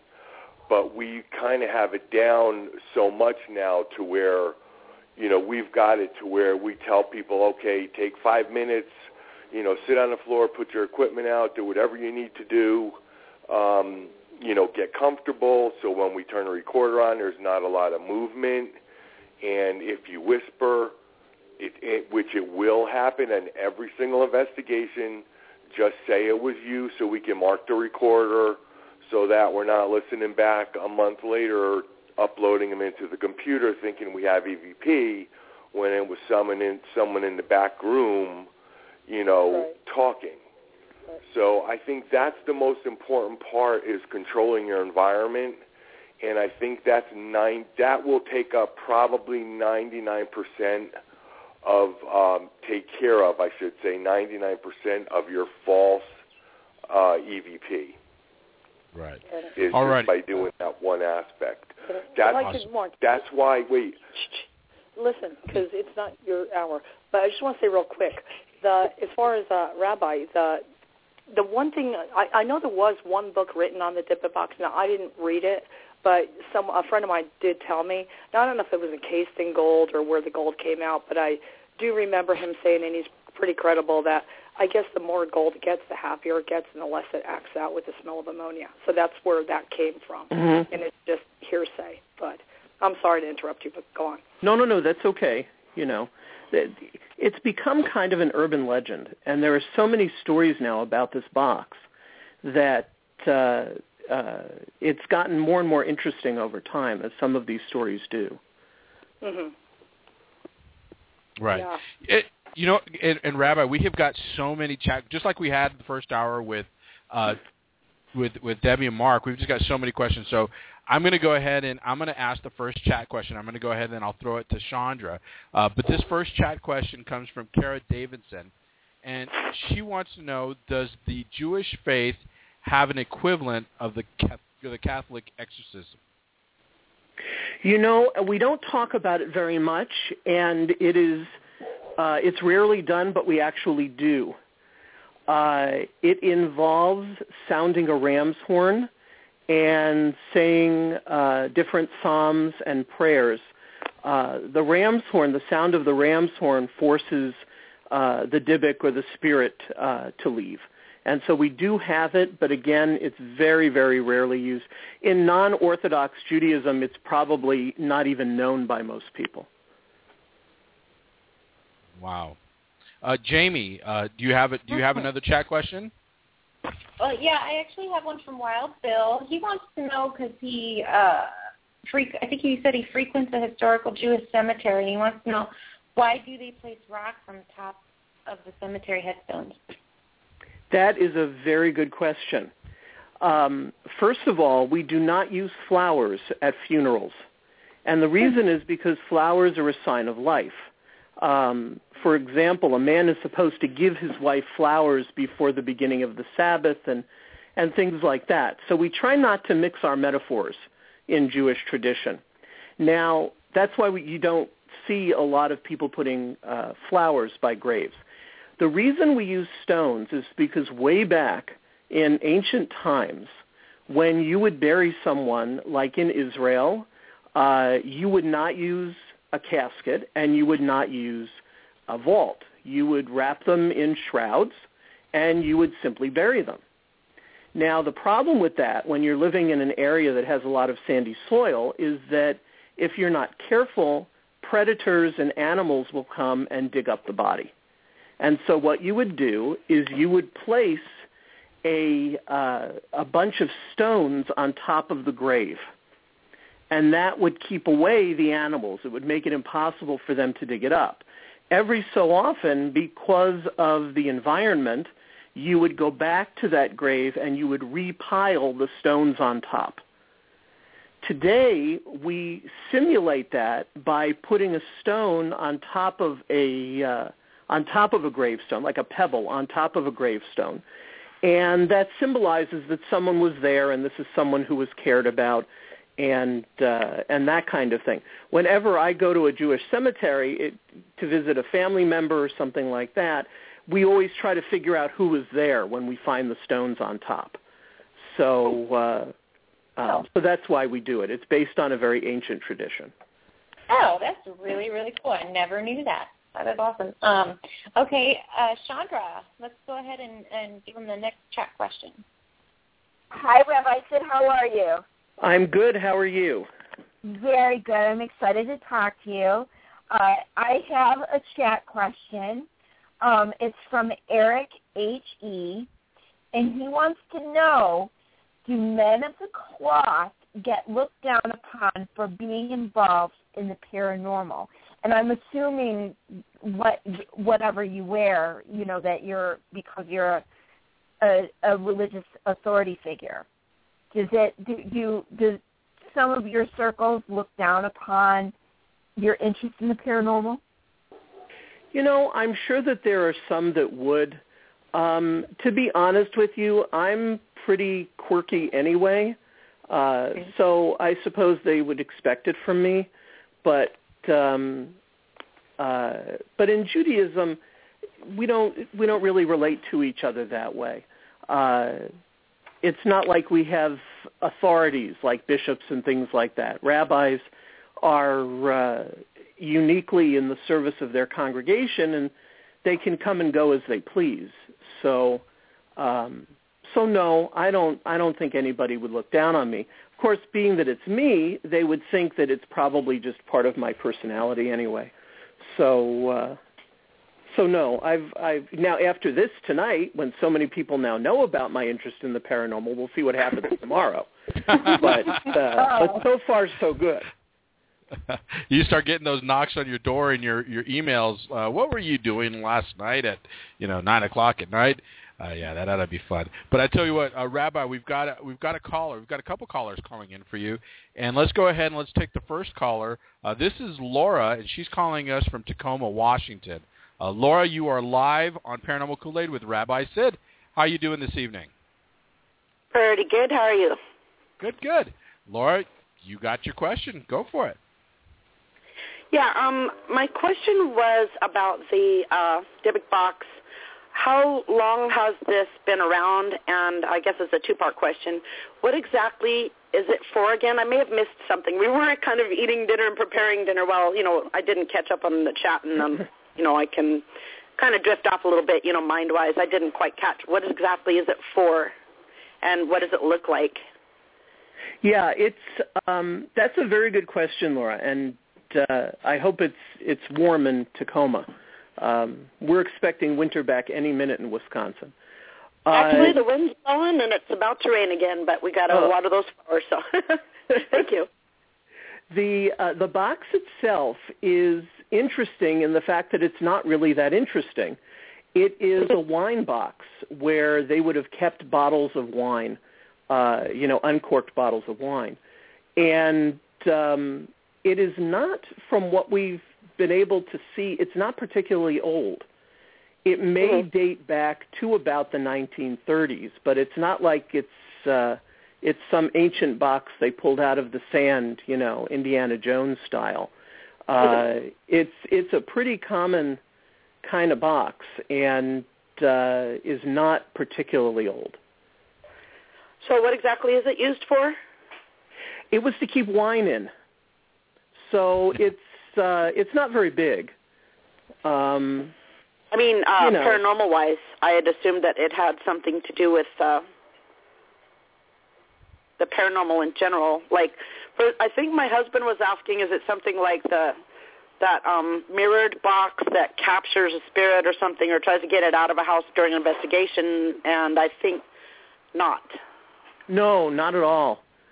The box itself, except for the fact that on the back is somebody has chiseled out of the wood the Shema, which is Hear, O Israel, the Lord our God, the Lord is one, which is not only our most basic belief, it's directly from the book of Deuteronomy, but is also used for protection against evil. So that's the only feature of the box itself, that's really unique. But no, it's just a very ordinary box that people would have kept a bottle or two of wine in. Okay, so it's not basically involving anything in a paranormal investigation per se. It's just mainly for family protection sort of a deal. Well, originally it was just a box to keep wine in, and then somehow all of these other things got infused into it. But it didn't start off being anything with paranormal intentions. Mm-hmm. Well, I can definitely research it later. I have a quick question for Mark and Debbie about Pearl Bryan, and on my end, but on their end, basically, Debbie, you'd mentioned something about being able to, at some point in your paranormal careers, being able to solve crimes with the information that you've been getting, and that is actually something of a great interest for me as well. We've gotten some information from Pearl Bryan, myself, and Wanda Kay at separate times that coincided with each other, one that I did not know about. She had never told anyone, and the information was almost identical that Pearl had told us both, and it was regarding the location of her skull. What is your opinion on how to go about getting the right people involved with that? I mean, it's over 100 years ago, and we're, thinking there might be a lot more to that as well. We think that there's obviously evidence that there was more stuff going on with Scott Jackson than just Pearl. Right. Well, to be honest with you, as far as, solving crimes, we haven't actually solved any. What we did do, there was the Breonna Dennison case here in Reno, and it was so close to home that we did a couple blasts.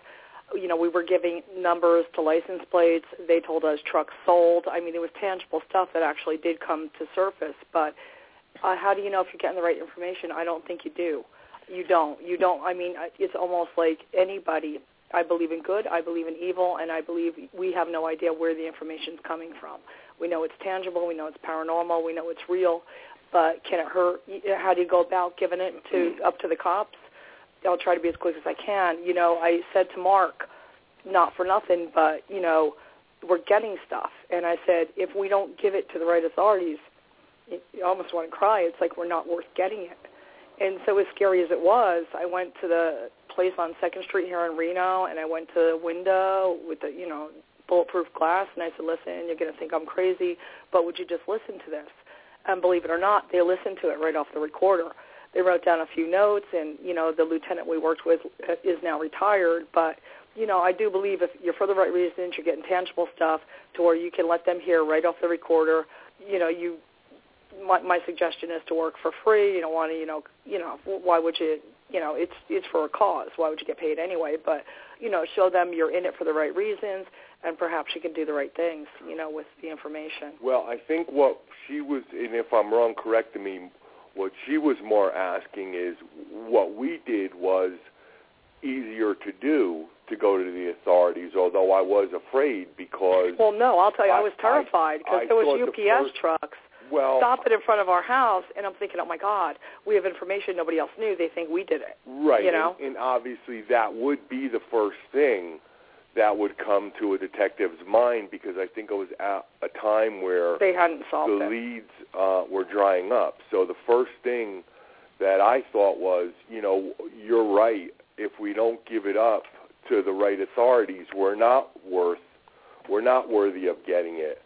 But having said that, I knew damn well that once we walked into that police station and sat down with detective, the first thing that was going to run through his mind was that Debbie and I had something to do with it. I mean, I have no doubt. Yeah, but I think if you're asking a question is, it was easier for us to do it. But if I'm asking, if I'm taking your question right, is it because you're talking about such a lapse in time?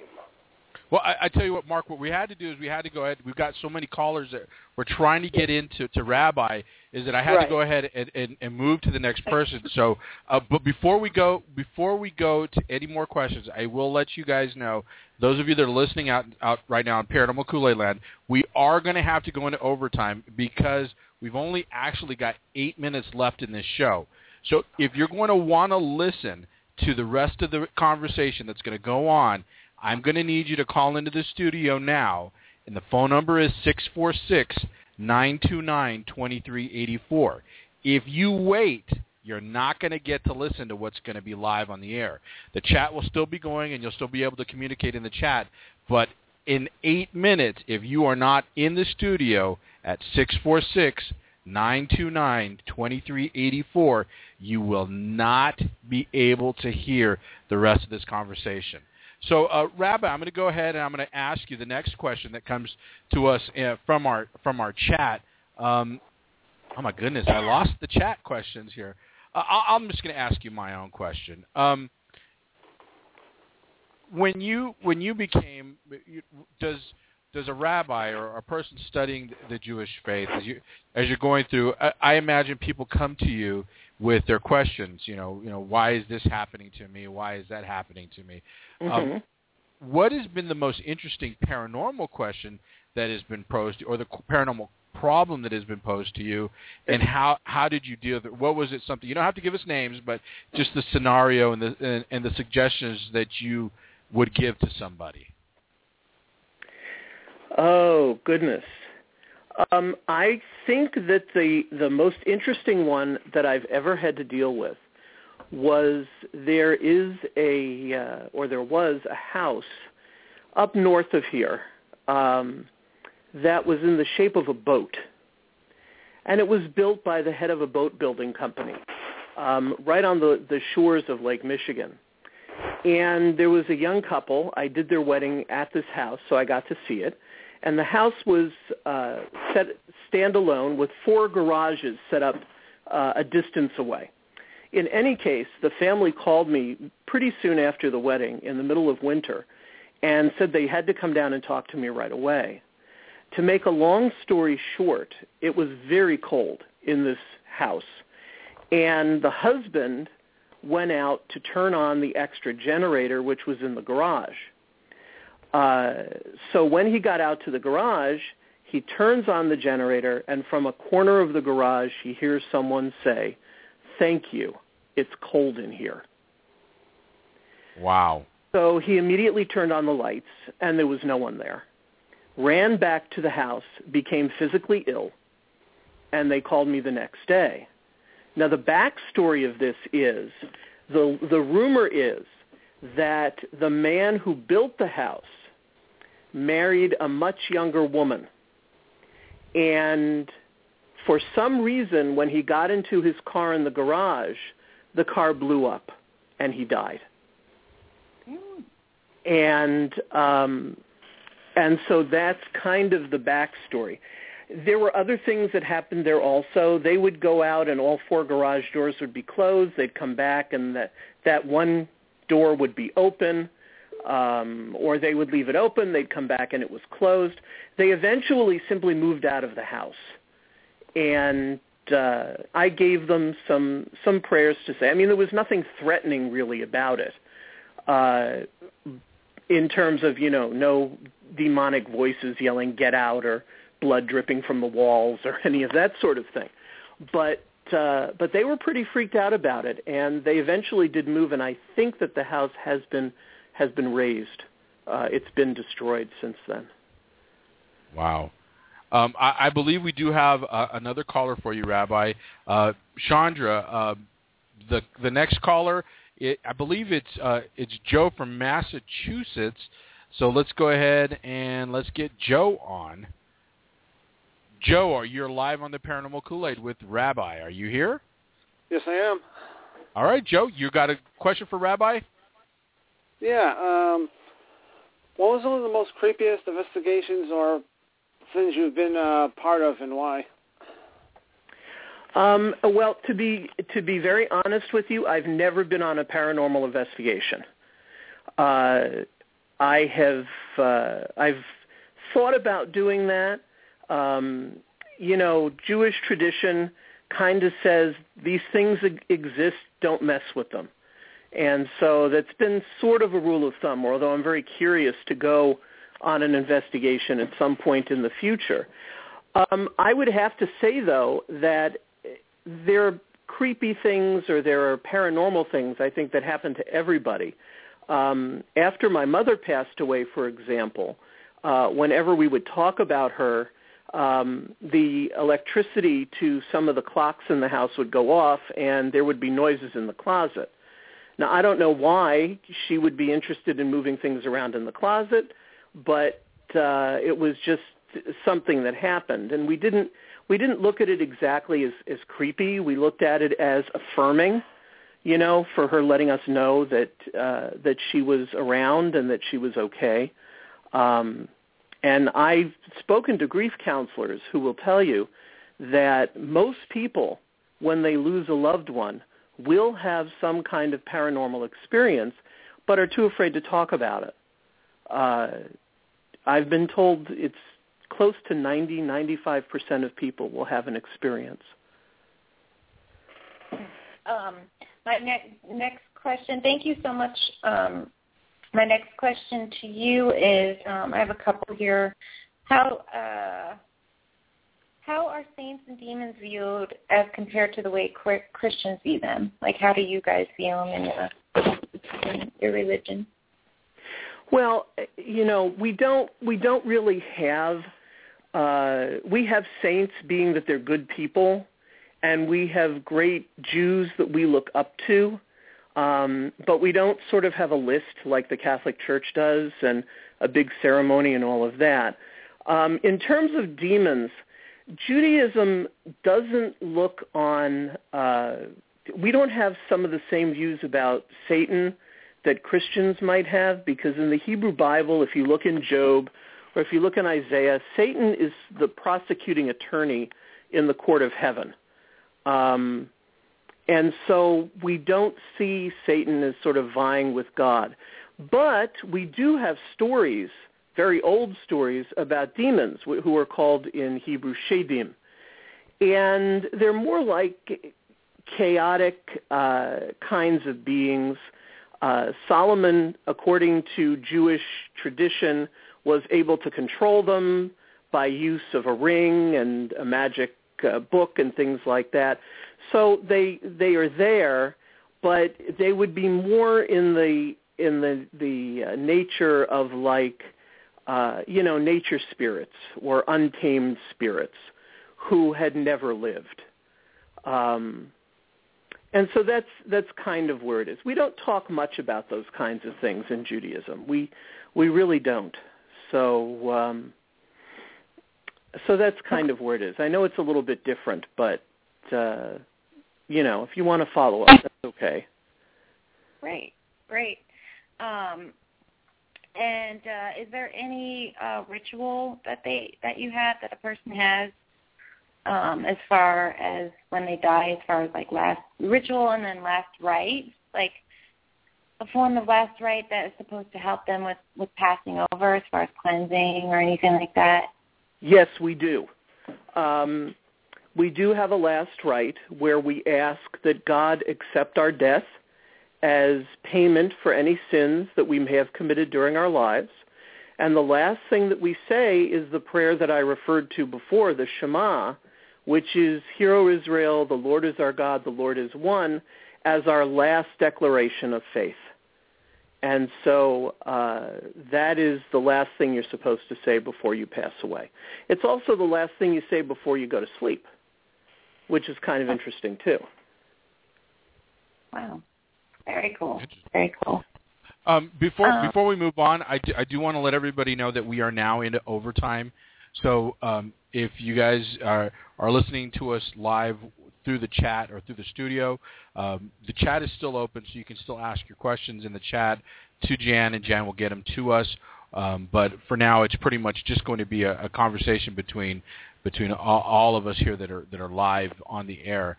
So, Rabbi, I do want to thank you. If you could please, if you don't mind staying on just maybe about another 15, 20 minutes longer. That's not a problem. Oh, fantastic. Chandra, I know that Jamie was going to help you out real quick and help you. But before you get to that question, I do want to ask you, when a person passes in the Jewish faith, just for example, we in Catholicism we have a rosary, we pray for them, and we do that. Is there a special do you encourage people to try to reach out to their family members that have passed after, which is kind of like what an EVP session would almost be like, is as asking your ancestors for communication? Is that something that the Jewish faith does? It's interesting because the Jewish faith doesn't deny that it can be done, but you're not supposed to do it. There is a story in the book of Samuel about King Saul going to a medium, the witch of Endor, and actually speaking to the prophet Samuel, even though he's the same king who decided you got the death penalty if you went to a witch and tried to contact your dead relatives. So, not Debbie and Mark, not saying that you guys are witches. Just to be clear here. Okay? All right, stop. Let him talk. You don't know Debbie very well. Just illustrating the point of it. So again, the general thing is we acknowledge that these things exist, but you don't mess with them. And there are even laws in Judaism about don't spend the night if you're on the road. And in those days, on the road meant you were walking, or you were on a donkey or something. Don't spend the night in a ruin because there are dangerous things there. And so the general idea is this works, this stuff exists, but don't mess with it. So I'm going to ask you a follow-up to that question. And Debbie and Mark, they kind of alluded to it in their first hour. But I'm kind of in the mode of thinking as I've investigated places that it doesn't necessarily, you don't have to be in the dark to capture ghostly activity. It can be during the day. It can be anywhere. Because I've had I've had experiences during the day at a really normal location. Nothing necessarily paranormal about the place, but have experiences there. And I think that the best example that I could give to somebody who's ever asked is if it's anybody's ever seen the movie City of Angels. And there's a scene in the movie where there's I don't remember exactly where they are. I believe it's the hospital, and they're looking. You can see all of the angels and they're looking down, and it's just like row and row and row of people, and I would imagine that from the beginning of time to now, how many people have passed? How many of those people have moved on or are waiting to move on, or whatever your particular faith, the story goes, I would imagine it's, the afterlife, if you're not in the place your faith believes you to go, is a pretty crowded place. That's just kind of my thinking is, why wouldn't it be everywhere? I mean, you said not ruins, but, couldn't it be everywhere? Oh yeah, and I think that's probably true. Now, you need to take into account in Jewish mysticism and Kabbalah, we actually believe in reincarnation. So some of those spirits might come back, and that would ease the overcrowding, I assume. But I certainly think that and Judaism acknowledges that there are spirits around us, that there are angels around us, and that they do sometimes interact with us. So I think that would be true. I think when we talk about, don't spend the night in ruins, who spends time in ruins if you're a spirit? Paranormal investigators do, though. That's for well, paranormal investigators, but I mean, for goodness sake, I mean, who would want to live at Schloss Furnace, for example? I'm going to be living there for a weekend, that's for darn sure. Yeah. Chandra, I'm going to go ahead and I'm going to throw it to you. I know you have questions. Yeah, this is kind of sort of what we're talking about.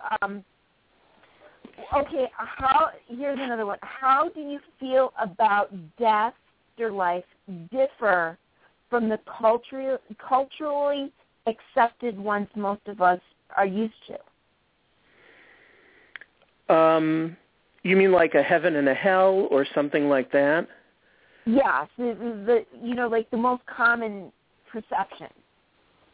Yeah, this is an interesting thing because Jewish tradition doesn't tell us what to believe about the afterlife.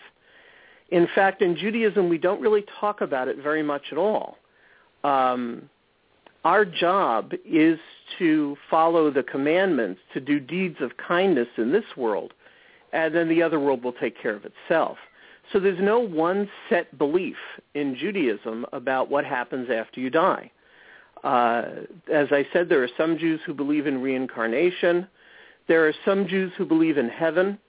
The rabbis of ancient times talked about hell, but not in a serious way. It was a place you went for a year and you got every Sabbath off for good behavior. So they were not real serious about that. But Jews can really have any belief in the afterlife that they want.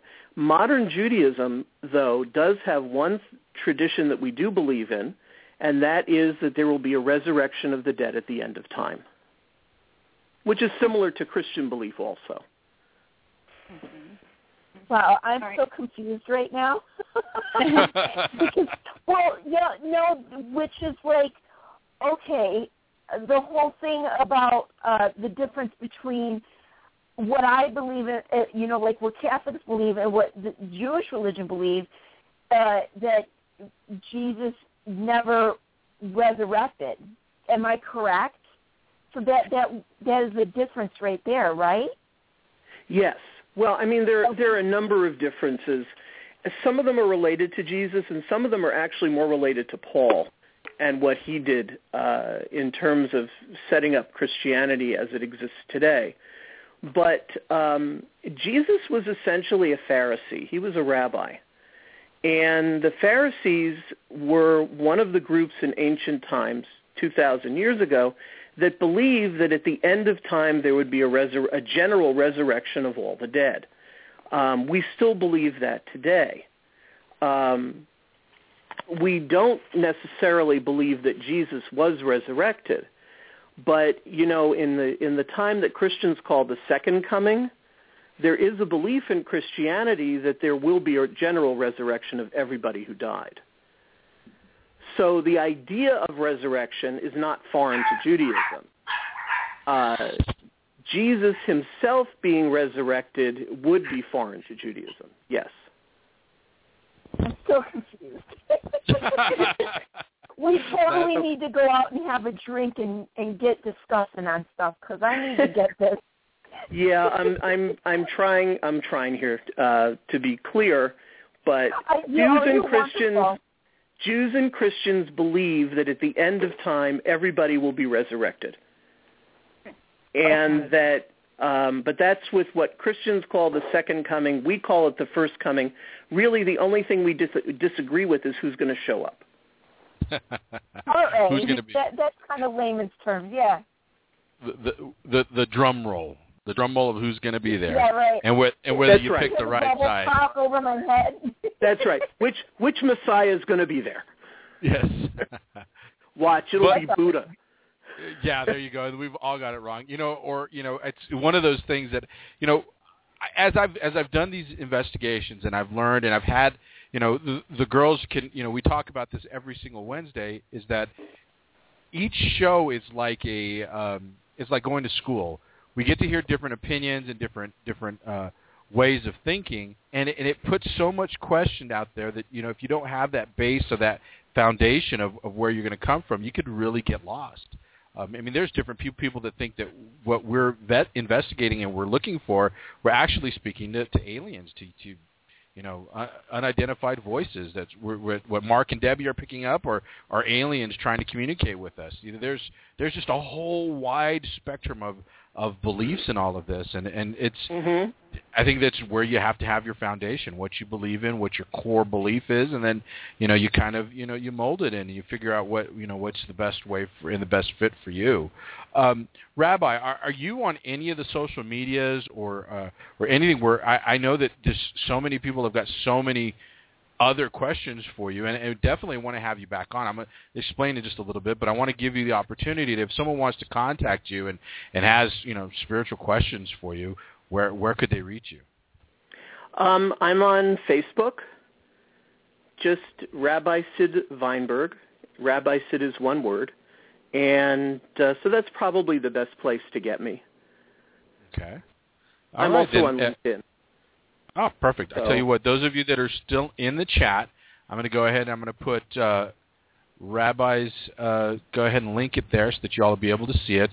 And I'll also post it in our on our Facebook page. And Debbie and Mark, if they haven't figured out how to get you, then they're definitely been off the screen for I don't know how long.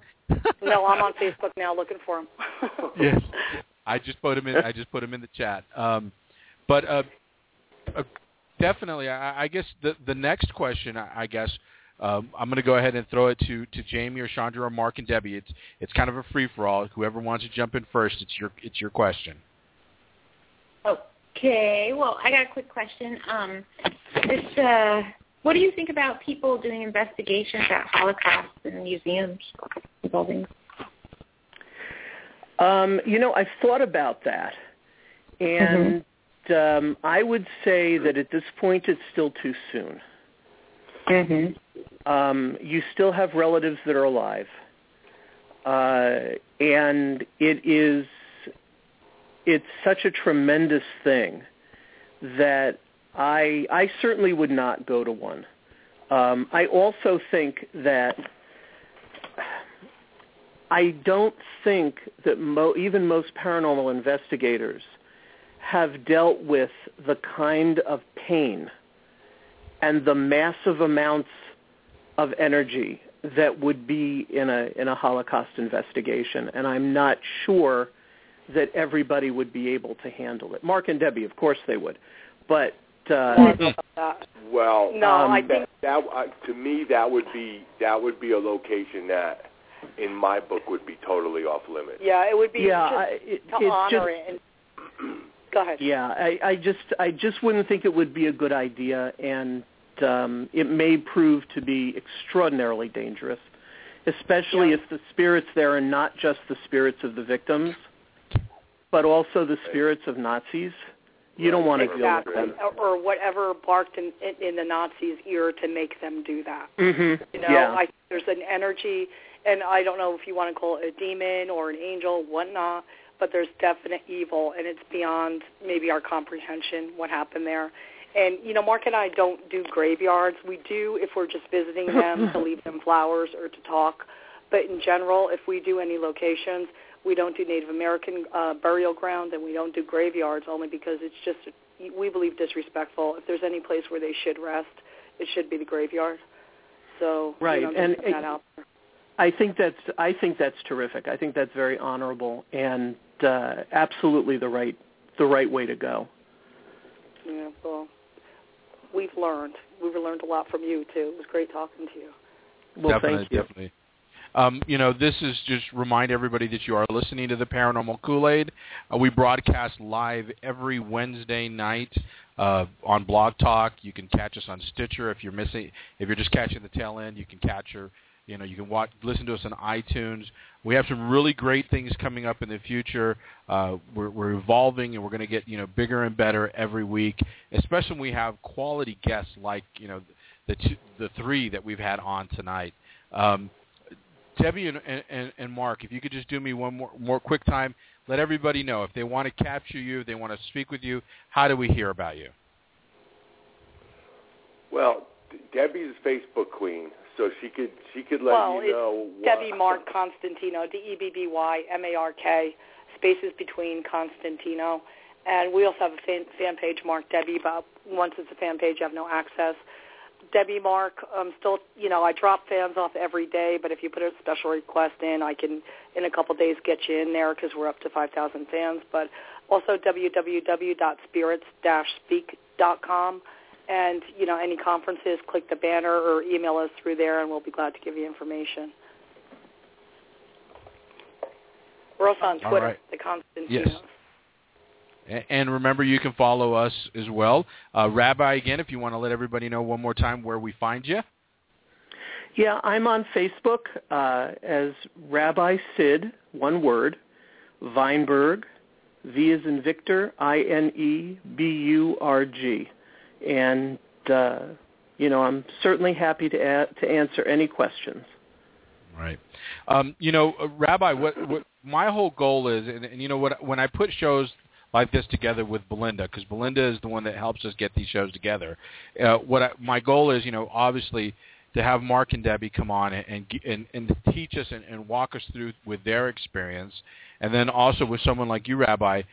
My goal is to actually have somebody from as many faiths as I can on an individual basis, like we had with you, and then to kind of wrap everything up in one roundtable type discussion with the different faiths. Because personally, I believe that you have to have a faith, and this is all really about. We wouldn't have paranormal if there weren't Wiccans, if there weren't Christians, if there weren't Jewish people, if there weren't Arab, Muslim, whatever you want to call it. I don't think that there would ever be paranormal.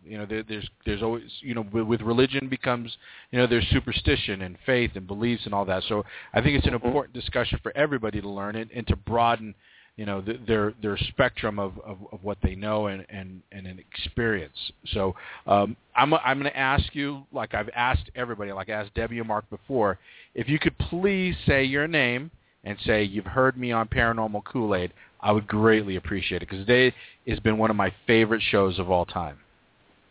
Okay. I'm Rabbi Sid Vineburg, and you heard me on Paranormal Kool-Aid. Awesome. Debbie and Mark, thank you so much for coming on. Rabbi Sid, thank you for spending all of y'all's evening with us. Those of you that are listening to the Paranormal Kool-Aid on our overtime broadcast, thank you for sticking around. Thank you for helping us to almost break the. We've been doing this is like one of the last times. Every time we've kind of outgrowing, I guess, Blog Talk. We always seem to break down the server here. So thank you so much for coming on. We'll be on live again next week. You have another great show every week. Listen to us on iTunes if you missed us, Stitcher. Jamie Chandra, thank you all for coming on board. And for everybody behind the scenes that helps makes this show possible, we're talking about April Abercrombie, who does all of our awesome photos that you see every week. Wild Bill, who's our great producer that creates all of these awesome sound effects and all of the the quick drops and breaks that you hear throughout the show. Pamela Croker, who does the setting up with our podcast and all of that goes on. Belinda Clark-Aki, we could not do it without her. Thank you all for helping us make this awesome show happen. Good night, everybody. Thank you so much, and we'll see you all next week. Thank you. Good night, everybody. Night.